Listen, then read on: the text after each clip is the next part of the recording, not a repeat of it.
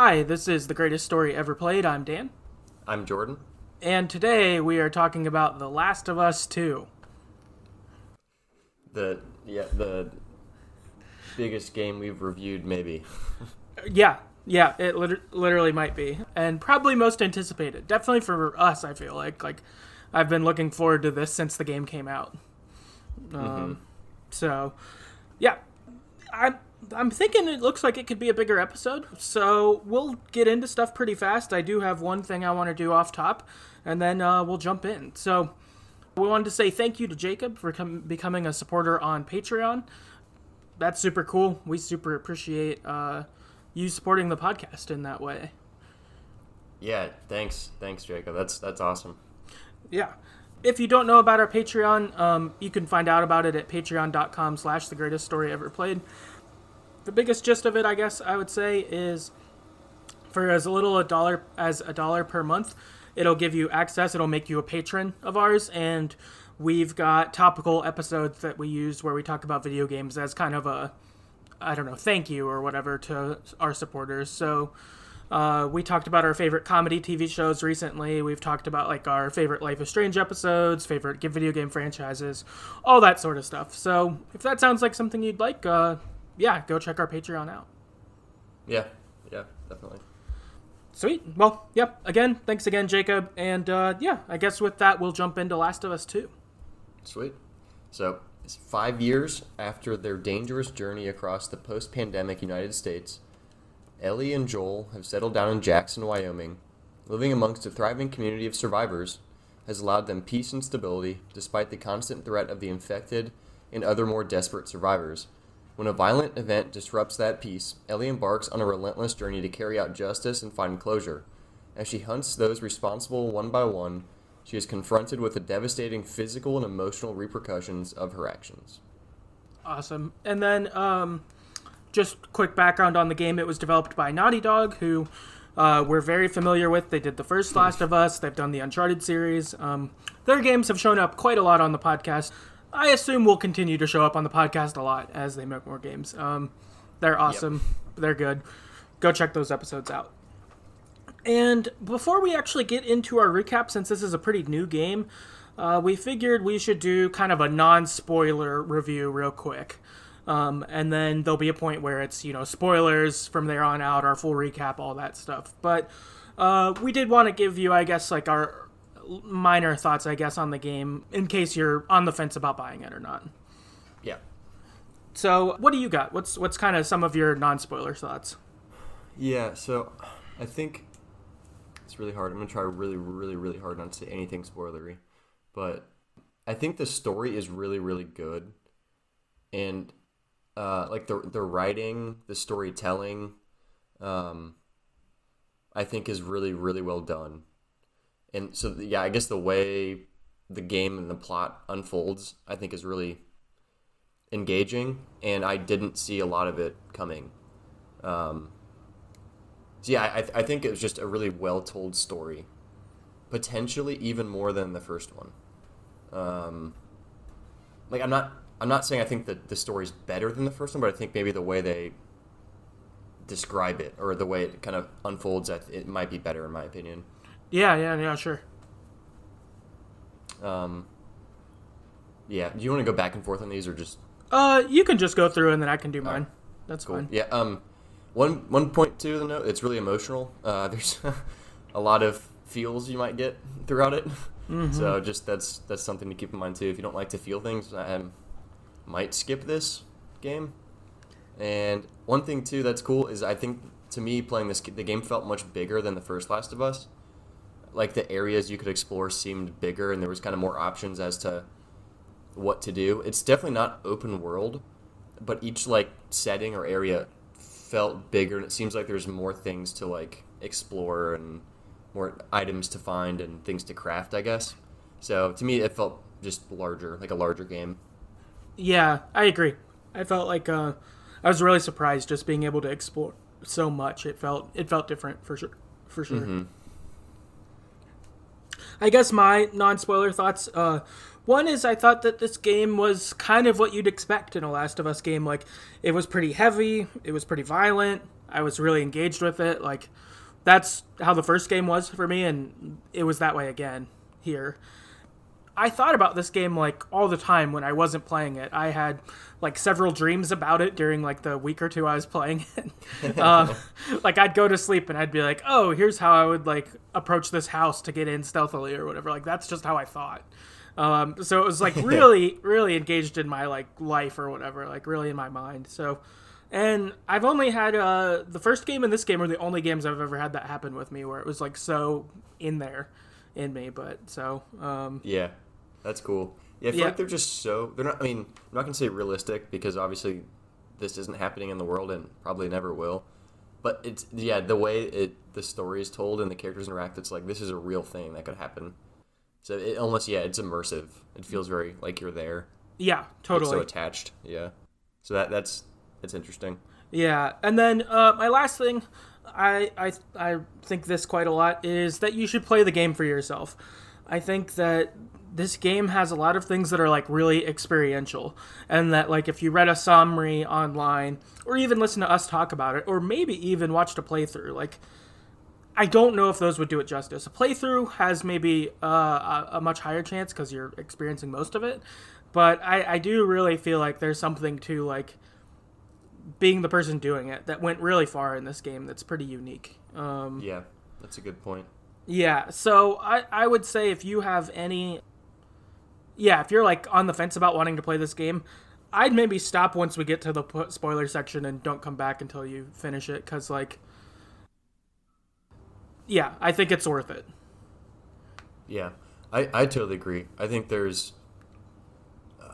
some of the major plot lines, just reading about it or hearing us talk or watching, like you said, it just won't feel the same. It'll hit different if you're actually the one playing it. So yeah, I agree. I think to get the most out of it, you have to play it.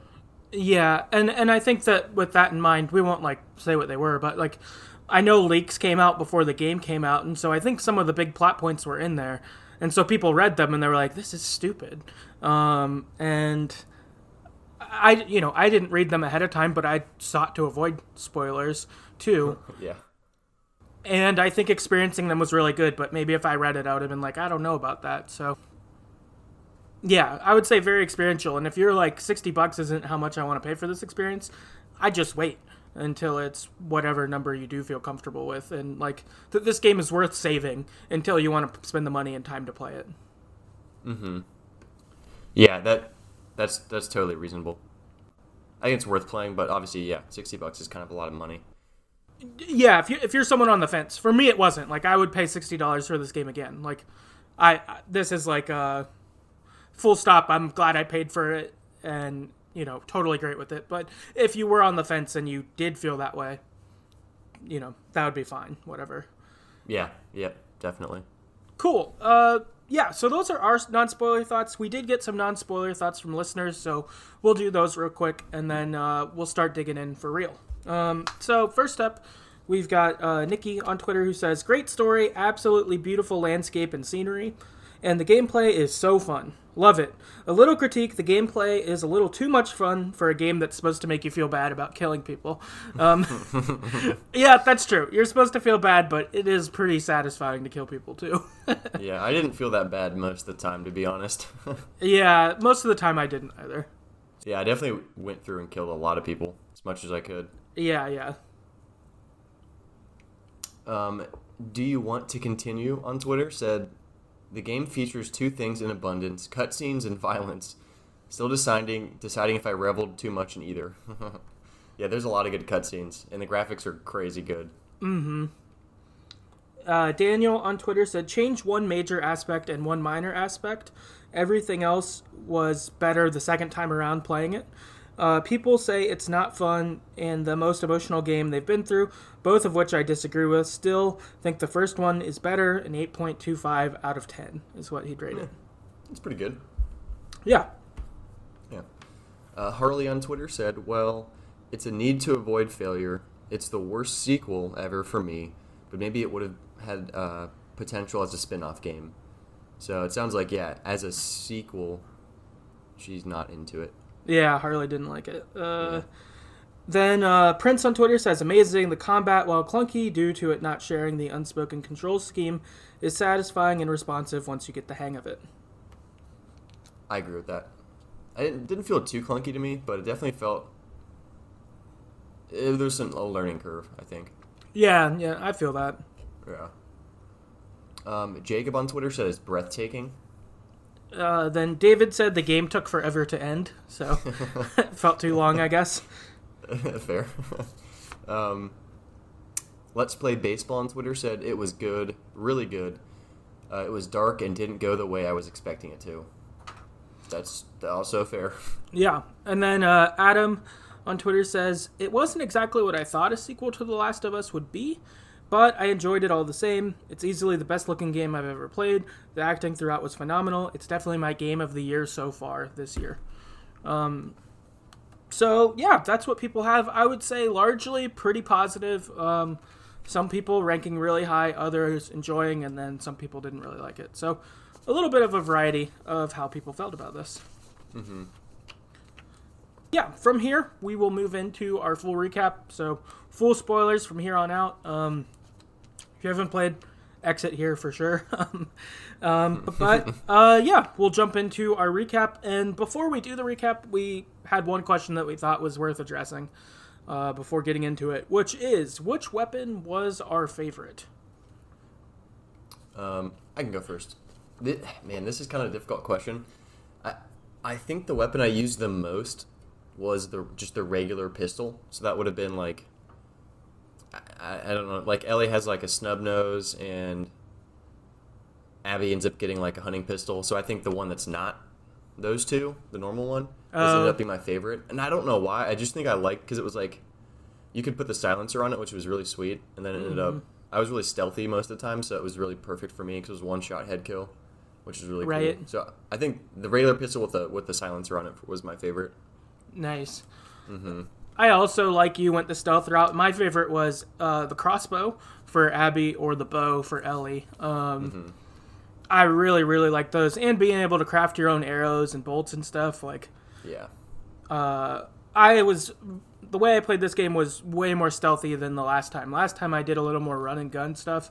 Here, it was like stealth the whole way. Yeah, that's what I ended up doing too.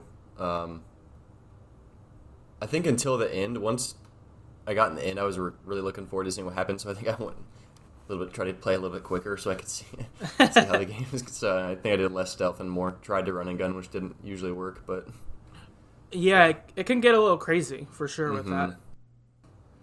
Yeah, there are a lot of fun weapons though, for sure. Like boiling it down to those two, I really liked other ones. Like I like the pistol with the silencer, like you. I like the sniper rifle.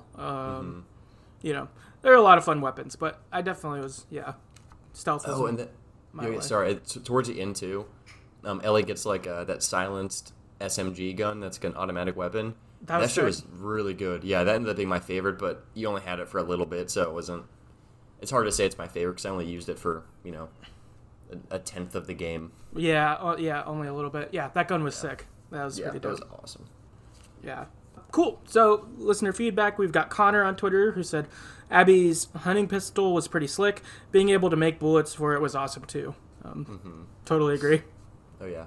Chris on Twitter says the crossbow. So, I think I agree. I also really like the crossbow and the bow. I think those are those are top three for me too. Yeah. Adam on Twitter said bow for sure. Saved up enough materials to fully upgrade it as soon as I got it. Also, you can craft arrows now, which is awesome too. I liked, once it was fully upgraded too, because you could get was it a scope for the crossbow or for the bow and arrow? I forget. The bow and arrow gave you like a range finder. Like, it kind of told you how far the person was from you. So I think that was, I don't know if it was a scope. I never actually got that. I just saw the upgrade. So I didn't really upgrade the crossbow either. I liked it kind of how it was. I think maybe the crossbow gets a scope, but one of them, I think it's the crossbow. That was really helpful because then you could just really get people.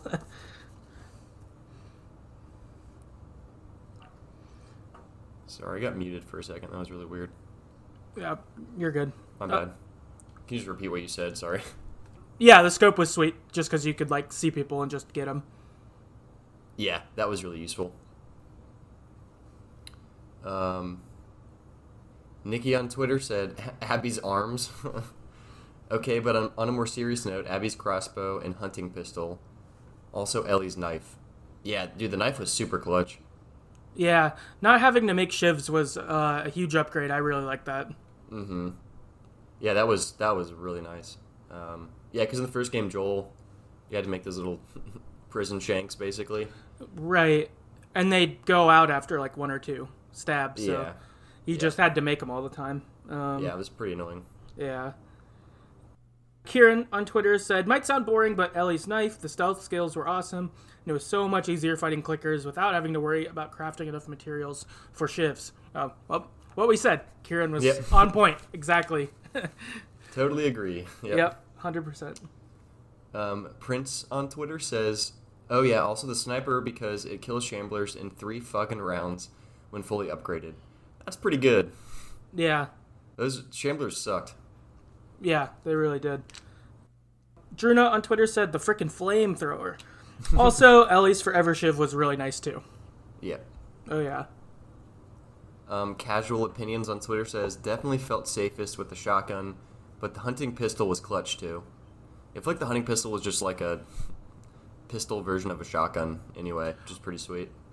Yeah, it was really nice. You could craft your own bullets, and it was really powerful. Like, you just wreck people with it. Yeah, one hit basically in the head. Yeah. Larry on Twitter said Abby's crossbow. And then finally, Bruce on Twitter said Abby's crossbow or hunting pistol. It's a hard choice. So a lot of crossbows and hunting pistols and knives. Yeah. So yeah, a lot of weapons getting the shout out, but yeah, good variety of weapons. I enjoyed them. I even liked that they had different weapons from Ellie and Abby as you played with them, which I thought was cool. Like, it wasn't just the same like standard set of weapons. Mm-hmm. Yeah, that was a nice touch. Cool. Okay, so now we'll get into our full-blown recap. So, game begins in Jackson. Joel is recapping what happened in the first game to Tommy, basically. He's like, we got to the hospital, but they said she'd die, and so I went in there and I didn't let them. And you're like, I remember that. I did that. Yeah, he murdered 50 to 100 people. Yeah, he just killed all the Fireflies, basically. And we also know that Ellie doesn't know what Joel did.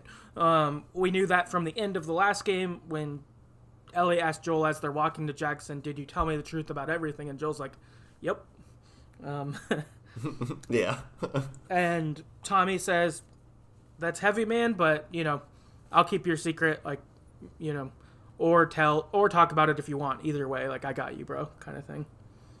Yeah, Tommy's a good brother for sure. Yeah.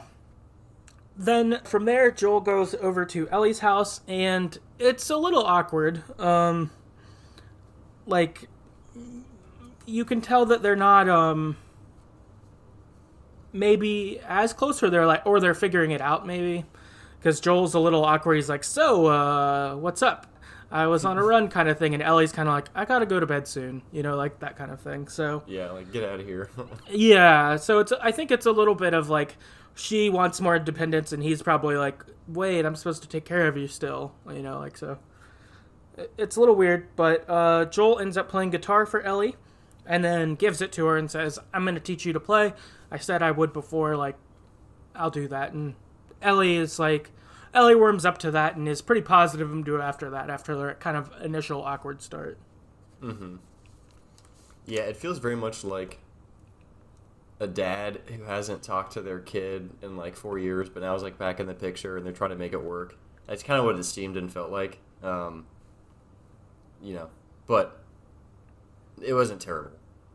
Yeah, it wasn't. You could see that, like, they both sort of were starting to figure it out by the end of their conversation, but at the beginning it seemed a little more distant. So then we get a flash forward to 4 years later. Jessie comes and picks Ellie up from her house. They're talking, and we find out that Ellie and Dina kissed last night at this big dance. And Dina is Jessie's ex, so... like recently, just 2 weeks ago or something? Yeah, pretty recent ex, and so Jesse's sort of like teasing her about it. He's like, man, I thought you might swoop in, but that soon, kind of thing. Like, yeah. kind of thing. So, they're kind of palling around. It's funny. And then they go and see Maria because Maria wants Jesse to relieve Joel and Tommy because Joel and Tommy were out doing a perimeter check and they've been gone a minute. So Jesse's supposed to take over for them. And then Dina and Ellie are going to take the route that Jesse was going to do. Mm-hmm. So do you think Maria's in charge, kind of? Yeah, I think she's still in charge. Because she was in charge last game, so I think she's still the boss. Is this the same... Well, this seems like a different... It's like a different town. Because in the first game, they were like that dam. Yeah, you're right. They were at the dam. Yeah, it must be a different town then. Maybe it's a nearby town, and they just, relocated, maybe? Yeah, that's a good question. Because you're right, it was the power plant before. But I think it was still in the same area. For some reason, I feel like they were in Jackson then, too. I can't remember. That's a good thing to check. Yeah. But yeah, so she's kind of their leader. It seems like, too, based on this, they're pretty efficient. Like, they have routes to, make sure the land around the city is good and all that. So they seem pretty good. Yeah, it seems like a very safe, well-oiled machine. Like, they get shit done, and it seems like a normal, almost, if there wasn't horses and shit, it seems like it'd be a normal town, like you wouldn't be able to tell there's a pandemic or, a post-apocalyptic world around you. Yeah, totally. On their way out, Ellie and Dina have a snowball fight with some kids. That's kind of fun. Yeah. Getting to know Dina more. From here, Ellie and Dina go onto their patrol, and they make their first stop. And you get more of a vibe of what their protocol is like. So they have a logbook, and the people who did the check will write checking in, cleared 3 infected, or all clear here, or whatever. And you see that it looks like the spot they went to gets visited every few weeks, kind of thing. So it seems like they're pretty thorough about keeping some wide area of land good, free of walkers, or roamers or whatever. Yeah, I'll probably say walkers on accident a lot, but yeah, zombies away from their border. So that's pretty cool. Just kind of getting a vibe of how things work there. On the way to their second stop, because I think they maybe have 4 or 5 checkpoints they're supposed to hit up before they come home, kind of thing. Mm-hmm. On the way to the second stop, though, there's this huge snowstorm that happens, and they go to another location and just stop inside. They're trapped inside of a different checkpoint, and it's one that a guy who used to named Eugene, who used to be part of their group, who has died since. He I think he had a heart attack or something. But I think he was some older guy. Yeah, older guy. Who used to do this route, but he died. But this was his old spot, a spot he really liked. And so they start kind of roaming around looking for it. They find a generator. They find that he made a bunch of weed in the basement. Yeah, gigantic production down there. Yeah. So he liked to do the checkpoints here because he could grow weed and smoke weed and stuff. So kind of funny. Yeah. And so Ellie and Dina are kind of oh, we're snowed in. Maybe we should talk about last night. And Ellie's awkward and doesn't know what to do a little bit, and Dina's pretty confident and that kind of stuff, and so they end up smoking weed and they hook up. They're well, we're snowed in, so we gotta do something, kind of thing. Yeah. But it's nice, it's cool. From here we cut away to a new character that we haven't met yet. And you play as a character named Abby. And she's walking around in the snow in the woods. And she's being led by another guy named Owen who wants to show her something. They're walking. As they're walking through the snow, you find out a couple of backstory things. You find out that they used to date, but have since broken up. And now Owen's dating a girl named Mel. And you also find out that Mel's pregnant. So a little backstory on their lives. And then he gets to the clearing and he says, this is what I wanted to show you. And it's Jackson. So you're seeing it kind of from far out.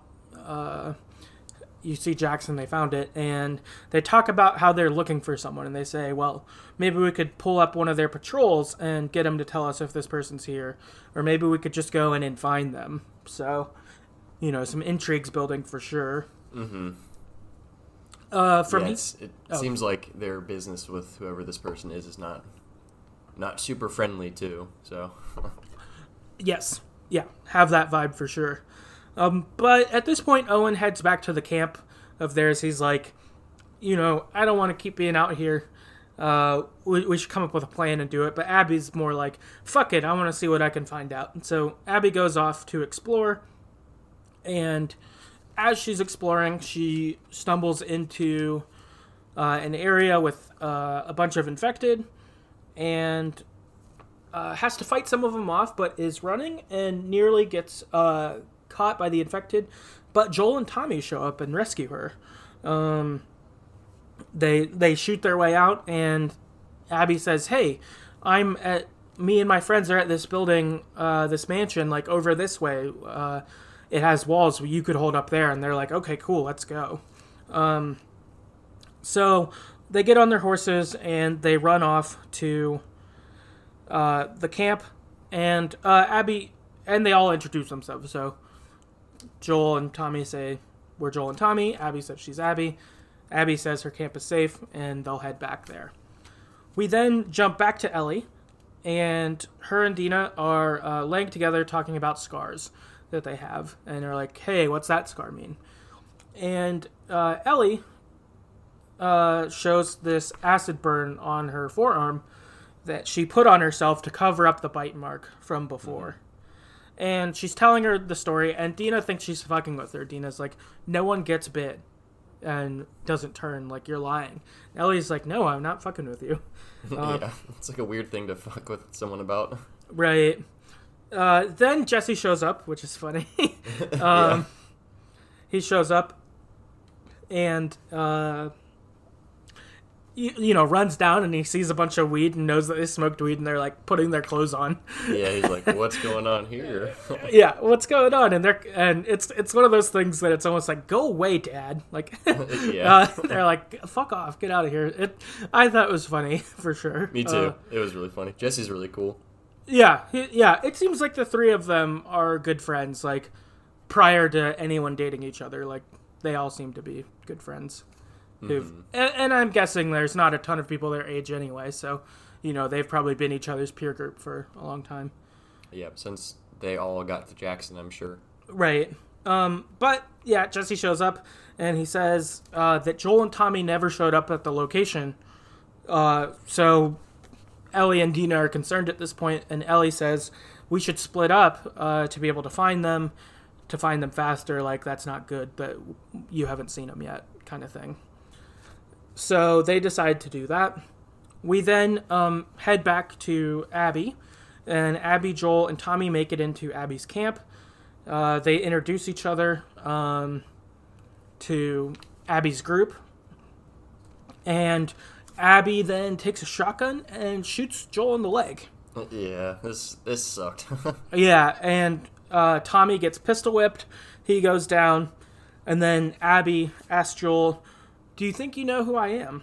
And Joel says, I don't care, let's just get this over with. Yeah, it's awesome. yeah, very Joel. So then she hits him with a golf club. Joel's getting, like, wailed on a bit here. Yeah. And Tommy's been knocked out. Not a good scene.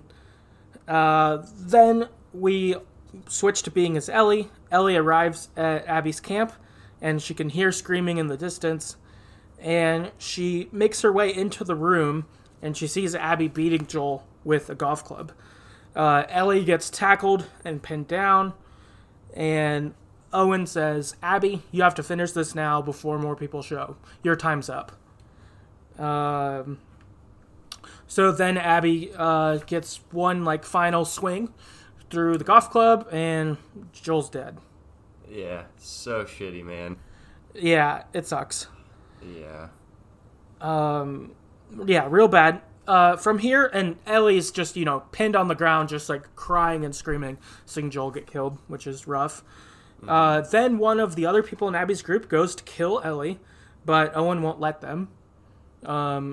He's like, no, we came here for him. We're done. Like, we're not going to kill the rest of these people.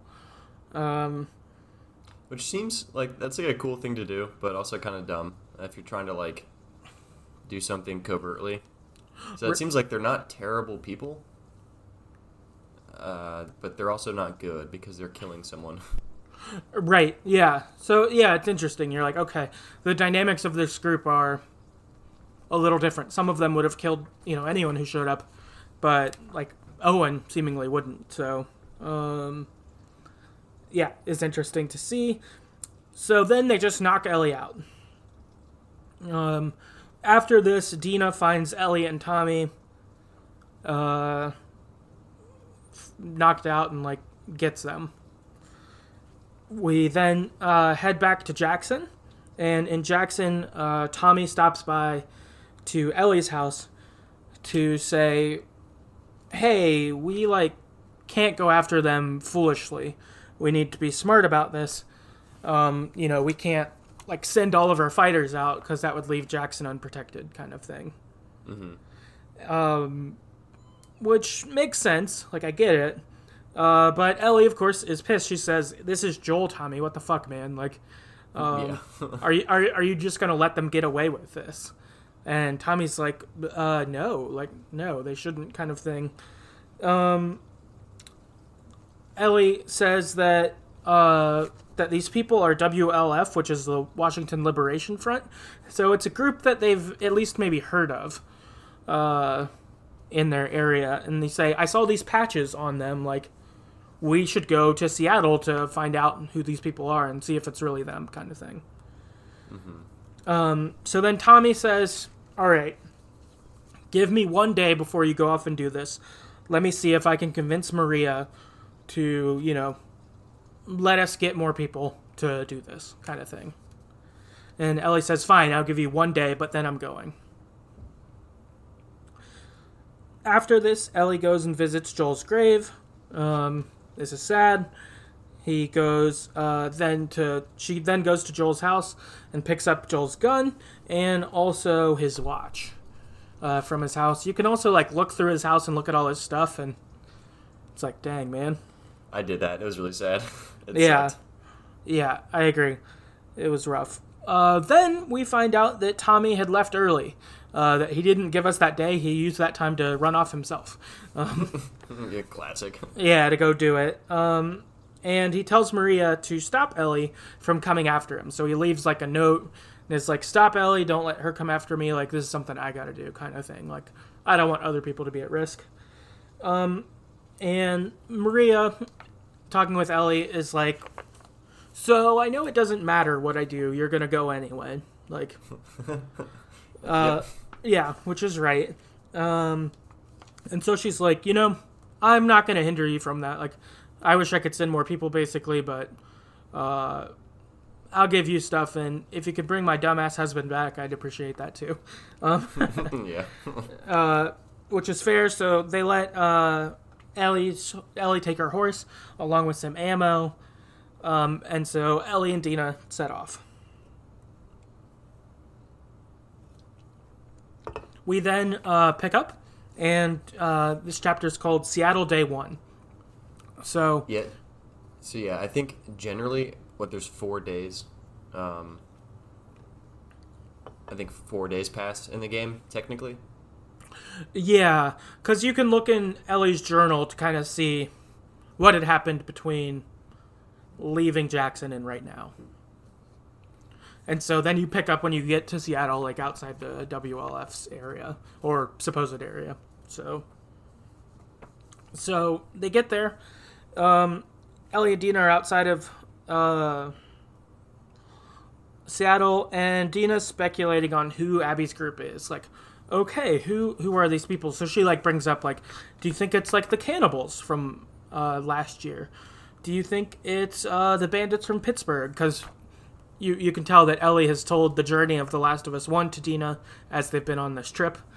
And So then Dina is kind of just speculating, who are these people that would kill Joel, who would come down here to do this, who you guys have interacted with? And Ellie's kind of like, it could be a lot of people, you know. Yeah, seriously. Before I ever met Joel, him and Tommy used to just rob and kill people, so, like, you know, he's made a lot of enemies in his day, so I don't think it really matters who it is.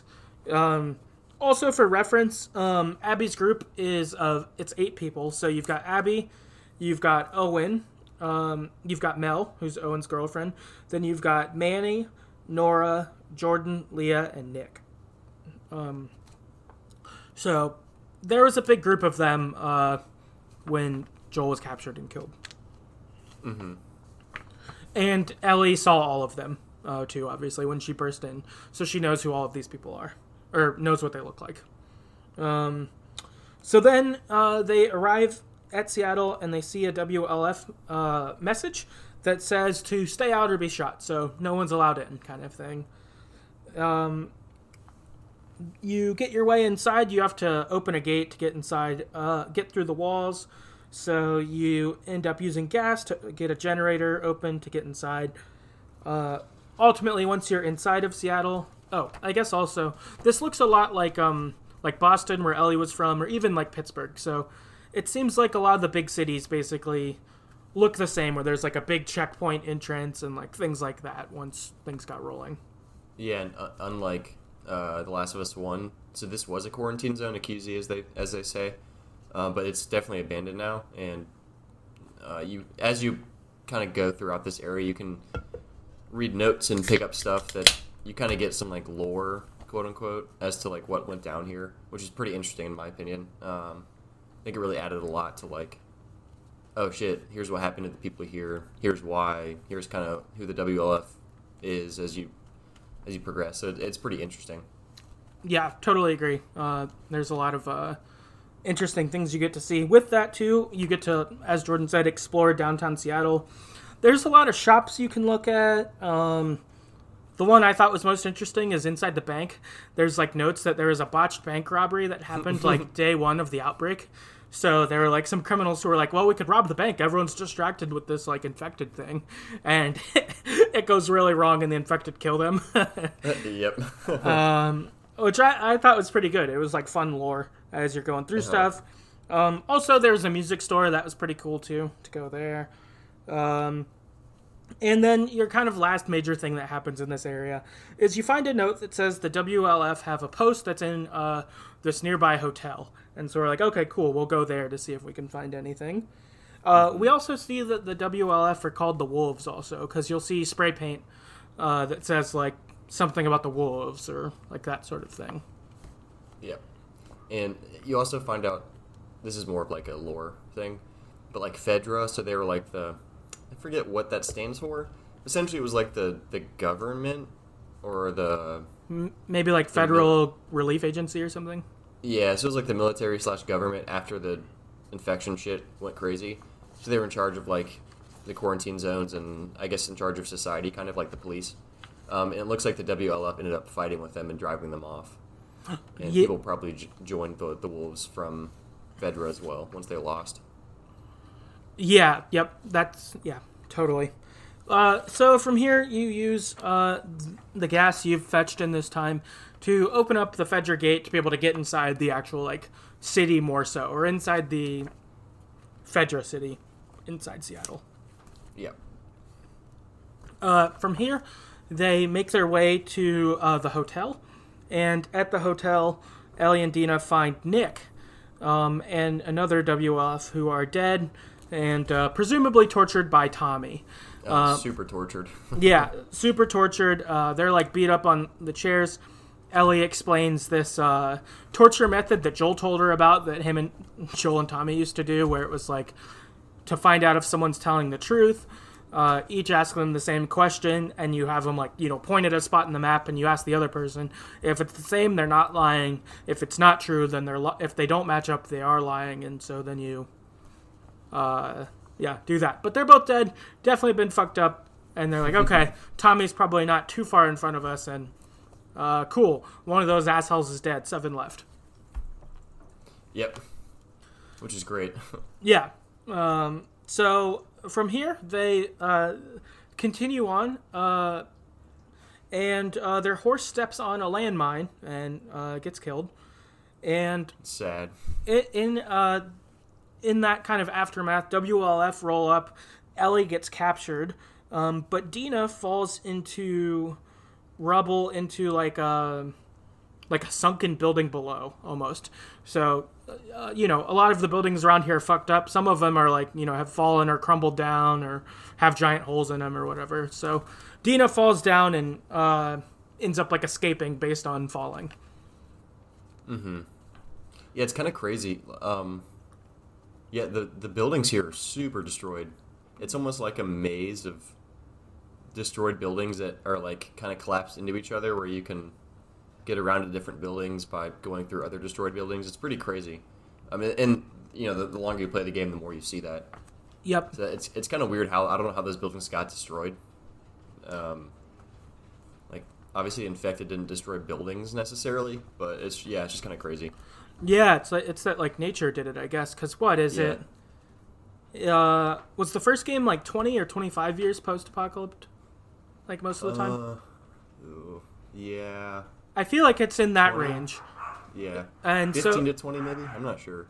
And then this is like another 4+ on top of that. So 5 years, yeah. Yeah, so I'm thinking it's maybe 20 or 25 years since like the world, quote unquote, ended. So I wonder if shit just started falling. I don't know. It's kind of crazy. I mean, it looks really cool. Yeah, definitely. Yeah, cool. So from here, Ellie wakes up in a building with Nick, or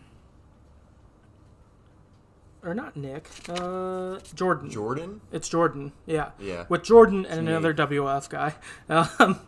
And they say that Isaac, the WLF leader, says to kill all trespassers. But Jordan's like, no, we're not done yet. Like, we gotta, I know her. We should find out what she knows. While those two guys are arguing, Dina ambushes them, and Ellie gets free. And then Ellie kills Jordan, stabs the shit out of him. Yeah, it was awesome. While he's trying to hurt Dina, which is pretty dope. On it, we also see that Jordan has a note and a Polaroid of his girlfriend Leah's boobs that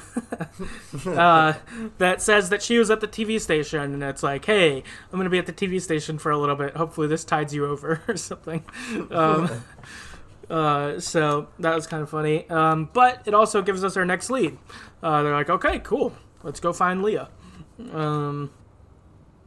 So on the way to the TV station, they see, I guess what I would best call is like religious propaganda. So they see other spray paint that's like, the mother guides us, or like that kind of shit.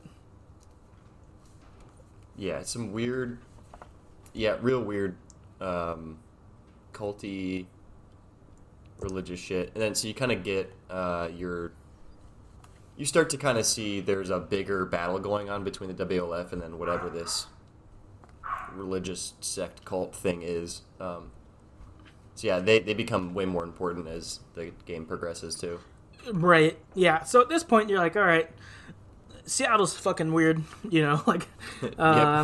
what's going on. Then you make it to the TV station, and you find all of the WLF are killed, and they're all strung up, which is pretty crazy. They're all, like, strung up with, like, rope, and then their, like, guts are cut out. Yep. And so you're brutal. like, all right, this is, like, this is some fucked up shit. Like, so concerning, we also see more religious propaganda. They've got, like, a triangle-looking symbol that they use, right? Yeah, it's like a weird...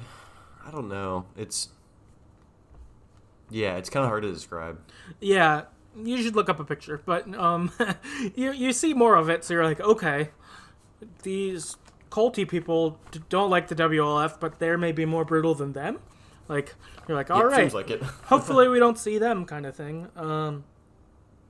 You also find Leah's dead body among these, and it's like full of arrows. and you see that she's got photos of all of her friends. So you look, and you see all her Polaroids, and so you're like, that's Abby, that's Owen, that's Nora. So it gives you the names of all the people you're looking for. Now you have their faces again. Yeah, which is great. And so also by this count, 3 down, 5 to go. So again, I was feeling pretty optimistic. I'm like, all right, I hope I don't run into this cult, but I'm glad that I'm on my way. Yeah, they're helping out with taking out some of these people too. Right. Then the WLF show up at the TV station, and you fight them / run away into the train tunnels to evade them. And when you get into the train tunnels, there are a lot of infected people down there. There's spores in the walls, so you gotta put your gas mask on. And you also have to fight Shamblers for the first time in this game. Suck. They suck. They're really hard. Yeah, it was challenging and just kind of scary being in the dark. I think anytime you go down in some basement or dark house or tunnel, it sucks because there's infected down there. But I think one of the things that was cool about this is I think the WLF comes down there as well, so it's fun to throw. So you throw glass bottles, and you can use the infected to attack that WLF. It's pretty funny. Yeah. Just cause chaos. Yeah, I really like that. It's cool. I'm gonna let you guys do my work for me. You can kill them, or the WLF spread out and you sneak up behind one to shank them while the infected are chasing the other ones or something. You're yeah. Cool. This is fine with me. Yeah, it's I'm just stirring the pot here. Yeah, I really like that. That's super satisfying. And while they're down there so you have to kind of make your way through the tunnels. It's scary. But during the escape of the tunnel, Ellie's gas mask gets broken. And Dina tries to take hers off to share it with Ellie, and Ellie says no. She gets her to stop. She's like, no, I'm immune. I can breathe the spores. Look, I'm fine. I told you I was immune. Don't take your mask off. I don't want you to get hurt. They end up making it out of the doorway. You have a really intense chase scene out of here where you run through the spiral doors to get out and stuff, and it's fucking tense. You've just got a horde chasing you. Yeah, there's a couple things like this in this game, but this one was particularly kind of scary because it's early on, so you're still I don't feel comfortable fighting infected yet. Really, I need to get kind of build back up to it. So yeah, this one was especially scary. Yeah, I had a lot of adrenaline for sure playing this part. But they make it out and they're just fucking beat. They're like, Jesus Christ, that was insane. And there's an old movie theater by them, so they go in there and check the place. No infected. This is a good spot for us to hold up. And Dina is super shocked that Ellie's immune. She's just like, how can you be? No one's immune. That's not a thing. And Ellie's like, I know. I am. I told you before, but you didn't believe me. And Dina's like, yeah, idiot. How could I believe you? That's so crazy. But they're like, oh. And then Dina says, I think I'm pregnant. And she's physically not doing well. She's really beat by this, more than she probably normally would be. Due to being pregnant, it seems. So she's she's gassed for sure. Yeah, she's gassed. Tired and weak. Yeah. She makes a joke that it's not Ellie's, which I thought was pretty funny. Yeah. I thought that was good. Yeah. But Ellie is kind of pissed at Dina for this. She's like, why the fuck did you come? If you knew you were pregnant, you shouldn't have even come here. Now I have to worry. Now I have to take care of you too, kind of thing. So yeah. Ellie's a little bit mean. Yeah, yeah. Because Dina says something about I didn't want to be a burden. Yeah. Ellie's like, well, now you are. Yeah, yeah. So a little intense. But then Ellie kind of walks off to, I don't know, clear her head, and Dina just lays down and is like, I need to sleep. I'm fucked up. Yep. So from here we get a flashback of 3 years ago, and It's Joel and Ellie on a trip. And Joel's got a surprise for Ellie. They're walking around talking. And here their relationship is really warm. Like, if you compare it to that first flashback at the beginning of the game where it was a little awkward, this one is like all the warm you'd remember from the first game. When, like, their best times kind of thing. Yeah. They're very clearly, like, we like each other. We're cool. Like, father-daughter type interactions. Yep. Yeah. It's super nice. They push each other into the water, which was funny. Ellie knows how to swim now, which is good. That was the bane of our existence in the first game a little bit. So. Yep. Yeah. Moving those pallets around in the water. That shit sucked. Yeah. That got old after a little while. So they arrive at a museum. And they go through a bunch of dinosaur exhibits. Ellie's thrilled. She, like, loves dinosaurs and is, like, super psyched. That was really nice. From here, they go to a space exhibit. And, again, Ellie's going nuts and loving it because she loves space and, like, knows a lot about it. And you get a lot of good, again, like, father-daughter moments at both of these. Like, Ellie's just so excited about these things and is just telling Joel about them. And Joel's just like, tell me more about this thing you like. It's super nice. Uh-huh. Yep, it's a great... It like... Honestly, I think it adds salt in the wound of Joel being dead. You're like, fuck, man. Yeah. This sucks. But just seeing Joel and Ellie interactions was really good. Mm-hmm. Those are my favorite. Yeah, it's great. Inside the space exhibit, there's like a little rocket ship and in a space shuttle, and they get inside. And while inside, Joel hands Ellie a cassette tape and says, close your eyes. And Ellie does, and it's the countdown from the Apollo 11 liftoff. So it's super cool. It's like 10, 9, 8, gets the liftoff. And it's really cool. Like, she's wearing a space helmet. She's inside a space shuttle. Like, that'd be cool as fuck. For sure. Especially as, like, 14-year-old, 13-year-old that, like, loves space. Yeah, that'd be really crazy. Yeah. And then Joel says, like, happy birthday. And she's just like, this is, like, the best birthday ever. Like, you took me to these two things I love a lot. And it was really nice. From here, they go to explore the museum a little more. And Ellie finds some Firefly graffiti. And then under it, someone spray painted liars really big.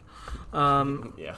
So there's, just kind of okay, there's maybe some Fireflies that are still around, and maybe some people are cynical about them. So that was kind of interesting to see. We then pick back up with Seattle Day 2. The next morning, Dina has fixed the radio that was upstairs, and she's been tracking the WLF all day. Ellie apologizes, and on the radio they hear about one lone gunman who's, shooting their guys. And so they're like, oh, that's probably Tommy, we can go find him. And Ellie goes after him, but Dina stays behind to rest up and to continue tracking the WLF. Which is probably a good call. They're probably both where they should be in this scenario.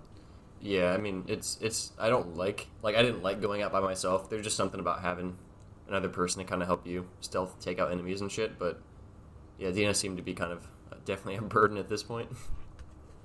Yeah, it seems like she could just get hurt out there, so I think it's better to not have her there. Yeah. So they think Tommy is likely in an area called Hillcrest. Ellie goes there.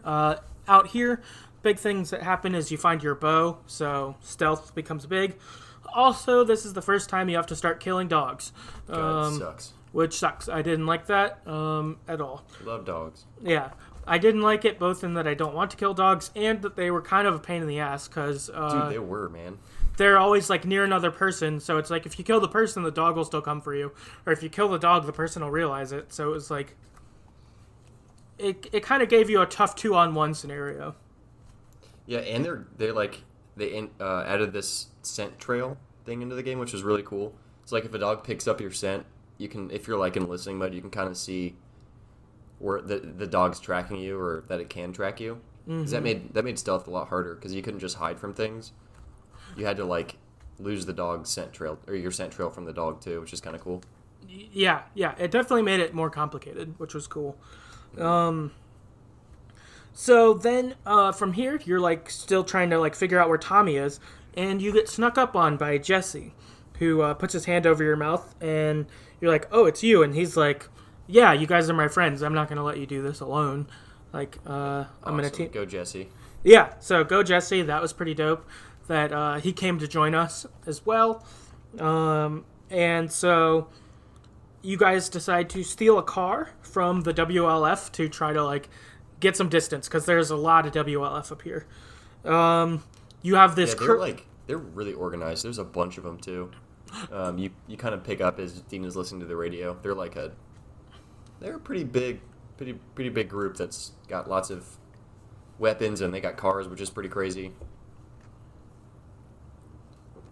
Yeah, they seem to be very I don't know, well disciplined, well trained. Like all of their places, it's like Zone 2, Zone 4. Like they've got codes for them. Their teams have codes.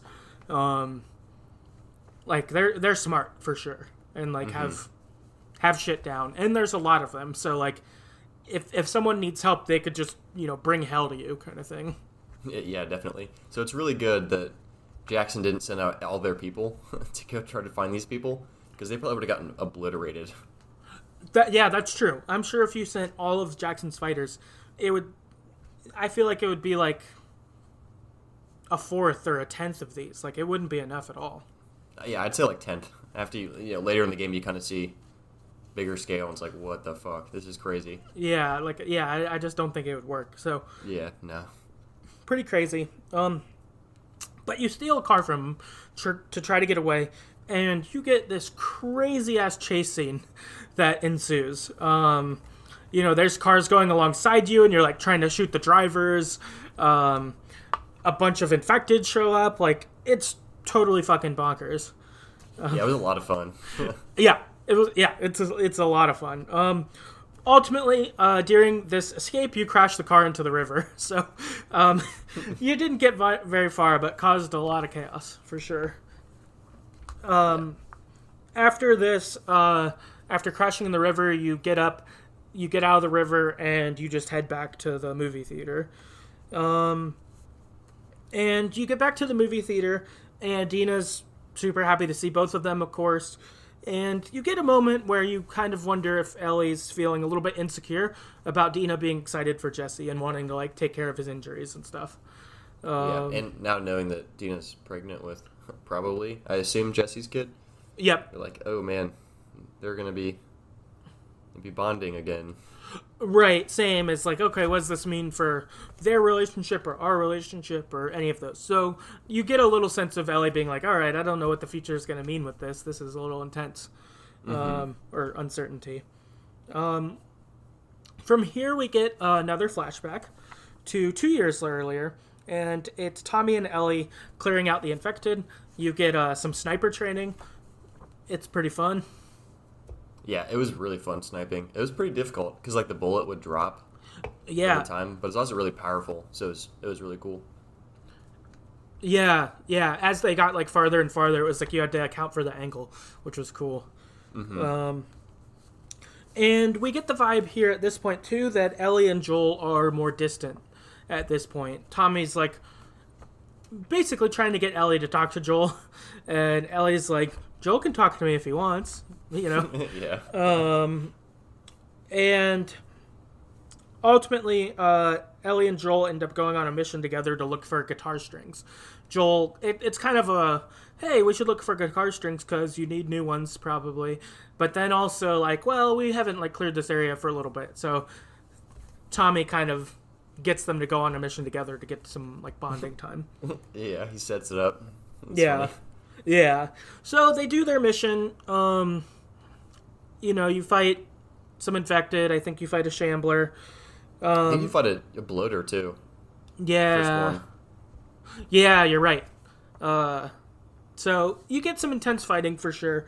But then ultimately the kind of big thing that happens here is you find two teenagers who were a part of Jackson that ran away last year, but they had since gotten bit and died, and you find their bodies here. And they leave a note that says, like, you know, we thought Jackson was great, but we knew that there were people out there who needed help, so we wanted to be help. Instead, though, we didn't make it a few hours before we got bit, and we, like, totally fucked up. That's crazy. Yeah, so it's kind of sad. Yeah. But it, I don't know, I guess blows what's been bothering Ellie over, which is she's upset about the Fireflies, about what happened. She says that she's never met another immune person. Like, if these people were immune, they wouldn't have had to die. Like, why is it just me? And ask Joel, why did you take me out of the Firefly Hospital while I was unconscious? I had so many questions I wanted to ask them. You know, because Ellie, when she got to the Firefly Hospital at first, was unconscious, and then she just stayed unconscious that whole time.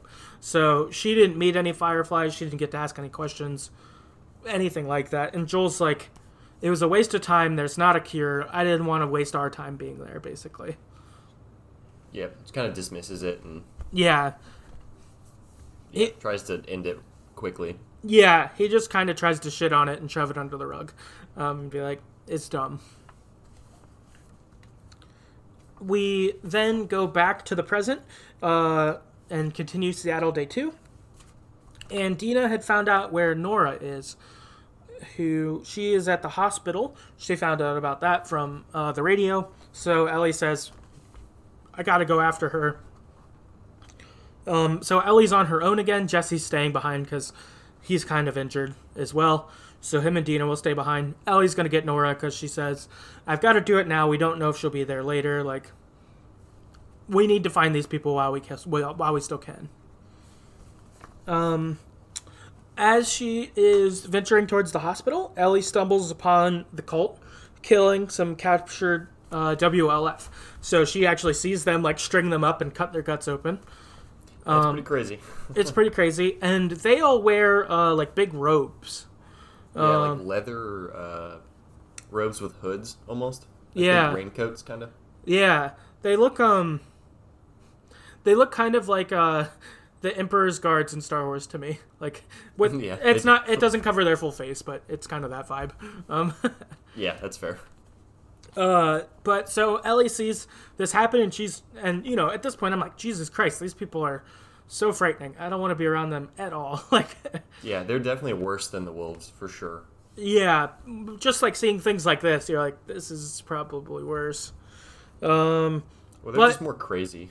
Yeah, and also they navigate with each other, or like communicate with each other through whistles. So they do talk, but like once you start fighting them, they like whistle to each other to kind of show where each other are without giving away their position as much. Mm-hmm.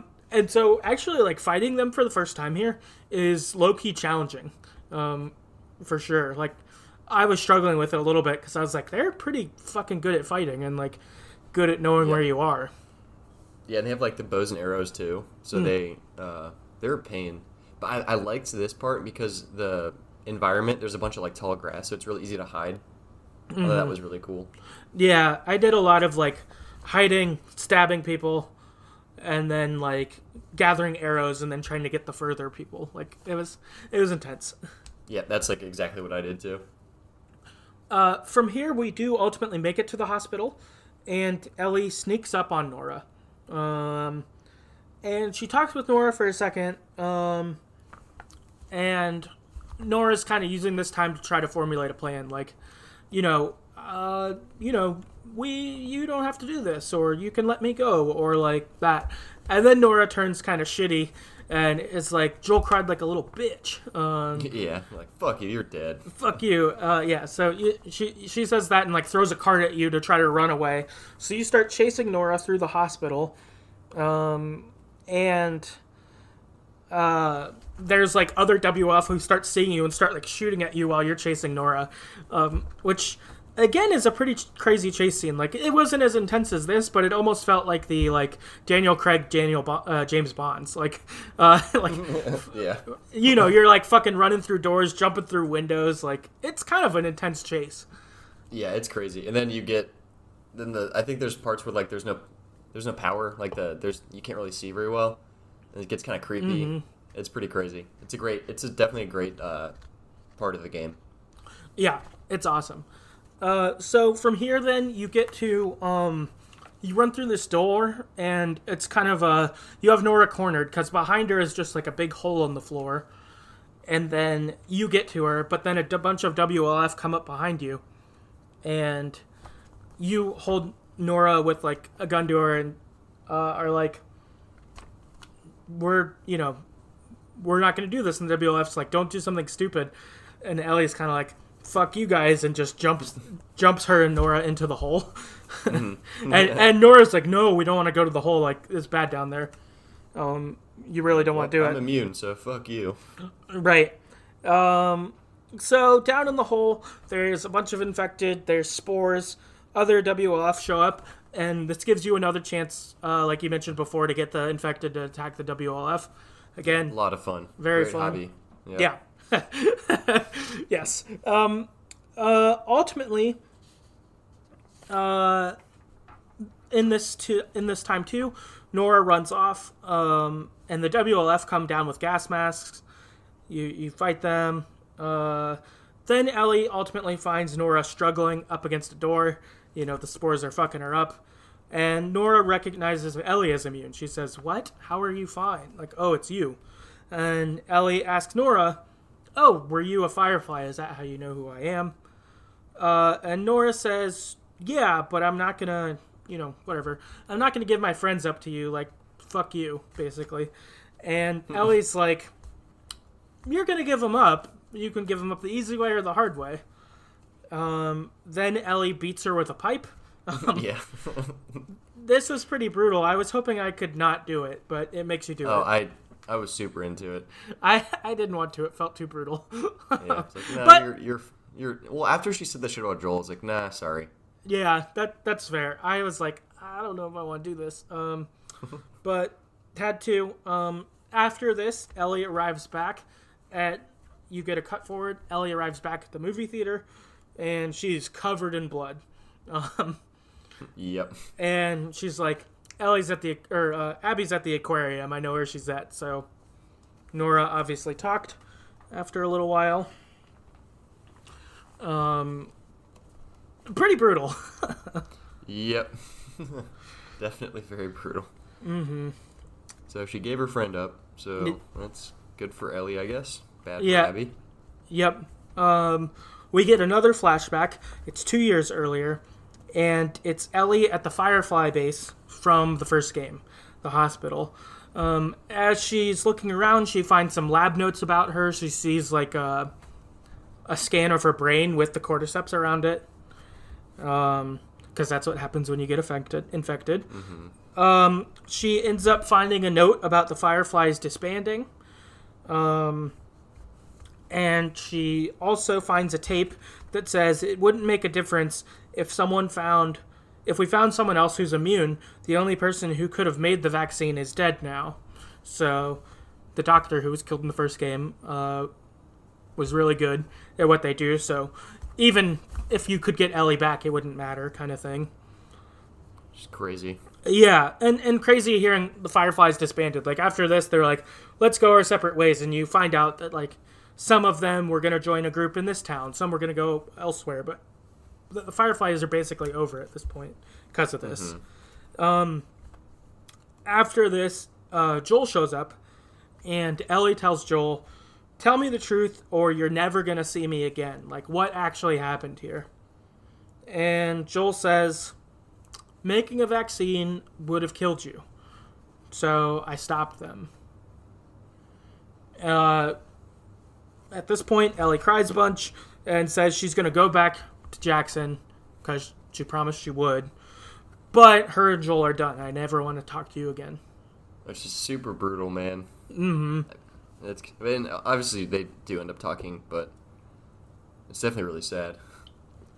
Yeah, it's sad. And I feel like you get it for... Like, it makes sense for both of them. Like, Joel's like, all right, I gotta finally tell you the truth. Like, he has to. But then for Ellie, like, it makes sense that you would be mad about this. Like, I get that, too. 100%. Yep. Lied to for, what, 3 years, 2 years? Yeah. Took away her purpose, all that kind of stuff. Right. Okay, so now it is day 3 in Seattle. Ellie and Jesse head to the aquarium in hopes of finding Tommy. So their kind of thought is, maybe we'll find Tommy, maybe we'll get Abby, maybe we'll just kind of get all of this taken care of. On the way, they hear WLF talk about a sniper at the marina, and Jesse wants to go after Tommy, because they're like, okay, that sniper's obviously Tommy, but Ellie wants to go after Abby still. She's like, Tommy can handle himself. That's cool. I want to get Abby. Which is kind of shitty because Ellie agreed before this that they just need to find Tommy and then go back to Jackson because Dina's having a rough time. It was like, come on. I mean, I get it, but you're going back on what you said you'd do. Right. Yep. I felt the same way. It was kind of like, I get why you're doing it, Ellie, but it is a little shitty. Yep. So then from here, Ellie steals a boat from the WLF and takes it through the flooded streets of Seattle, which I thought looked... They're super flooded. And it's so fucking cool. Yep. I really, really like this part of the game. Like, I thought just seeing, like, part of Seattle underwater and you're, like, taking boats through buildings and shit. Super cool. Yeah, I love, in the first one and this one especially, just the post-apocalyptic way they show cities is really, really cool. Mm-hmm. Yeah, they're really good at that. So then the boat is flipped just outside the pier, and Ellie ends up swimming the rest of the way. Ellie makes it to the aquarium from here, and sneaks inside the aquarium. She kills their dog, Alice, which sad. Didn't like. Yeah, Alice was cool. Well, you'll find out more later about Alice, but... Yeah. Then she makes her way into a room, and she finds Owen and Mel there arguing. And she has them held up, and her goal is to, like, do the same thing that Joel and Tommy would do. Yep. But I would say it's maybe less of a good goal because they're not, like, bound. Like, she should have probably got them more secured instead of letting them just stand there. And hell breaks loose. She ends up killing both Mel and Owen, both dead. Ellie then realizes that Mel's pregnant. Pretty fucked. She's pretty pregnant. So Ellie like throws up and is really fucked up on it, which makes sense. Like, Dina's pregnant. You're like, Jesus Christ, like, this is wrong. Like, it feels pretty bad. As Ellie's kind of like, oh fuck. Jesse and Tommy show up, and they get Ellie and they leave. But Ellie leaves her map behind in her, like, distress. Foolish. Yeah. She was just, like, pure feeling fucked up there, like, after killing Mel, it seems. So then you are back at the movie theater. Tommy and Jesse are planning a route home, and Ellie's upset that Abby gets to live. It's like, I've killed all of her friends at this point, pretty much. But, Abby's the one that killed Joel. I hate that she gets to live, but Tommy and Jesse and Dina, I think, have basically gotten her convinced that we just need to get out of here, like, get safe for Dina. We did what we could, essentially. But this is the right time to call the game, so to speak. Yep, which is totally reasonable. Yeah, it makes sense. Tommy... Especially after Ellie kills a pregnant lady. It's like, alright, come on. Yeah. Yeah, so then Tommy goes to the front of the theater, and Ellie and Jesse hear some commotion. They run out to the front to see what's going on. Jesse gets shot in the face by Abby as he runs through the doorway. Crazy. Yeah. Super crazy. So intense. And Abby has Tommy on the ground, and Ellie surrenders and is like, let Tommy go. Like, I'm the one you want. Joel did that because of me. Like, I'm the one who got bit. I'm the one who was immune. Like, deal with me. Let my friend go. Like, any of that. So, which is kind of crazy because she's been doing the exact opposite with all of Abby's friends. She's been killing them all. Yeah, that's totally true. We then get a flashback from here, and it's Abby running in the woods. A flashback to 4 years earlier, and it's Abby running in the woods looking for her dad, and she finds him as he's tracking a zebra, which is pretty crazy. Yeah.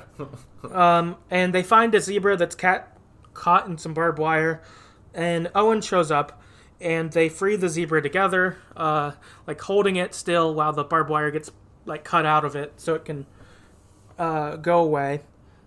Escape. They free the zebra, and Owen says, "Hey, that girl with the bite marks has shown up. Like, you should do something." And so Dr. Anderson, that's Abby's dad, and Marlene are talking about Ellie, and the doctor says, Abby's dad says that doing the vaccine, making the vaccine, doing this treatment, it will kill Ellie, but like it could save millions. We should do this. And we see Marlene reluctantly come around, and she says, "Fine, you can do this." Which is kind of surprising. From the first game, you don't obviously see any of this interaction, but you kind of get the impression Marlene's like, maybe would agree with Dr. Anderson immediately, but she pushes back pretty hard for a while. She's like, "What if this was your daughter? What if this was Abby? What would you do?" He doesn't really answer, but yeah, she's like, "I don't know, man." Yeah. Then we hear alarms going off. Abby runs into the operating room, and she sees that her dad's been killed. He's on the ground. She breaks down crying. And then we get a quick fast forward to Abby killing Joel, but letting Ellie and Tommy go. So this is pretty intense. Just getting that backstory, kind of knowing who Abby's dad is now, and being like, okay, that makes sense why you'd have a revenge mission here. Yep, and then you're like, oh man, this is like what Ellie's been doing too. It's kind of, you see the parallels almost. Yeah, totally. This made me feel bad for the first game, because I thought I remembered thinking when I played the first game, I don't give a fuck if this doctor has anything to do with this. I'm killing everyone here. When we were Joel, I was full seeing red, I kill everyone kind of thing. And I was the same way. I remember feeling that way, but then I went back and I listened to our podcast episode from the first one, and those exact words were what we said. We were like, I don't care if he doesn't have anything to do with it. Fuck him. I was excited to run in and blast him down. So I felt a bit worse about that now. Yeah. just seeing, that he's a person on the other side or whatever. Not just the guy who was going to hurt Ellie. So I think what's crazy is that they can make you switch like that. And I'm sure we'll get into that more as we continue this. But they do. This is one of the reasons why I think the storytelling is so good. Because they do a good job of making you hate Abby in the beginning, and then you're like, oh, okay. I don't like her still, but I understand more. Right, yeah. It kind of gives you that understanding from this. So you get that flashback, and you're like, oh, yeah, I get why you had your own revenge path before this. So then it's Seattle Day 1 again, but you play as Abby. Which puts into motion a pretty interesting thing in that you play as Abby for quite a while from here. Yep. I'd say the game's 65% Ellie, 35% Abby, maybe. Yeah, probably something like that. It's not half and half, but it's closer to half and half than not. I didn't expect that. It was pretty crazy. Yeah, me either. Which is, it was pretty wild. So now you're playing as Abby. Manny wakes Abby up because they've got to go off to the front. In this, you get to see the WLF compound, which, oh boy, are they, well-disciplined, well-trained, well set up, all of that stuff. Their compound's sweet. Yeah, and it's almost like it's in some stadium. But yeah, they have like cows, they have crops, they got different restaurants like with you can get like burritos and other kind of shit. It's like I'd want to live there for sure. I mean, it's almost like Jackson, but more advanced, I guess. Yeah, like Jackson's like the country version of the WLF. Yeah, it's so well like set up, and like they've got firing ranges, like they've got all sorts of stuff. It's crazy. And they're super normal too. They're not like evil people. Like they're hanging out. They have families. They have some people that like are doctors. Some are just like probably farmers. It's you kind of get a side of them. You're like, oh shit, this is not really what I expected. Yeah, I expected something more like just people that are fucked up and killing people for fun. Right. Yeah, and that they're not all soldiers, right? Like there's Manny like cuts in line. And he's like, "Oh, we're going to the front. We're soldiers. Soldiers get first dibs on food or something." Which and they're like kind of like, "You're being a dick, dude." Like, yeah. But even that's a thing. Like, so there's people who have roles that aren't at the front necessarily, which is kind of crazy. Like, just that they've got a pretty reasonable society set up. It seems. Yeah, definitely. So that's pretty wild. You also learn the WLF slogan, which is what the first person says, "May your survival be long," and the other person replies, "And may your death be swift." So it's sort of their little saying that they say back and forth when they like say goodbye. I was super annoyed whenever people would say this. I'm like, shut up. It's kind of culty. I don't know. Yeah, I kind of liked it, but yeah, I'd agree though. It is sort of culty, but I kind of liked it as like the thing they developed for some reason. Yeah. So then from here, they get ready to head the front, and they find out that Mel is joining them. Manny tells this to Abby. Abby is not stoked about this because she doesn't really like Mel, and that they haven't... Assuming because she's Owen's girlfriend now. That's probably one of the big reasons. Yeah, the vibe I get is that it was maybe sort of a mutual breakup for Abby and Owen. Like, this is my theory. It doesn't get said, but I kind of wonder if Owen was like, Abby, you're like too consumed with like wanting to kill Joel. Dating you's kind of hard. Yeah, I would assume that's the impression I got too. Yeah, so I wonder if Owen kind of finally was like, called it off, and now he's dating Mel, and I think Abby's kind of got this... Yeah, that you date Owen, but also that, like, it doesn't seem like Mel's ever been, like, big on Team Abby after dating Owen either. Like, yeah. So, sort of thing. And also, Manny says that, Mel's a medic, like, she's not used to violence like what we did to Joel. Like, it makes sense that it would fuck her up. Like, you should, cut her some slack, basically. Yeah, Manny seems really cool. Like a pretty reasonable, fun guy to be around. Yeah.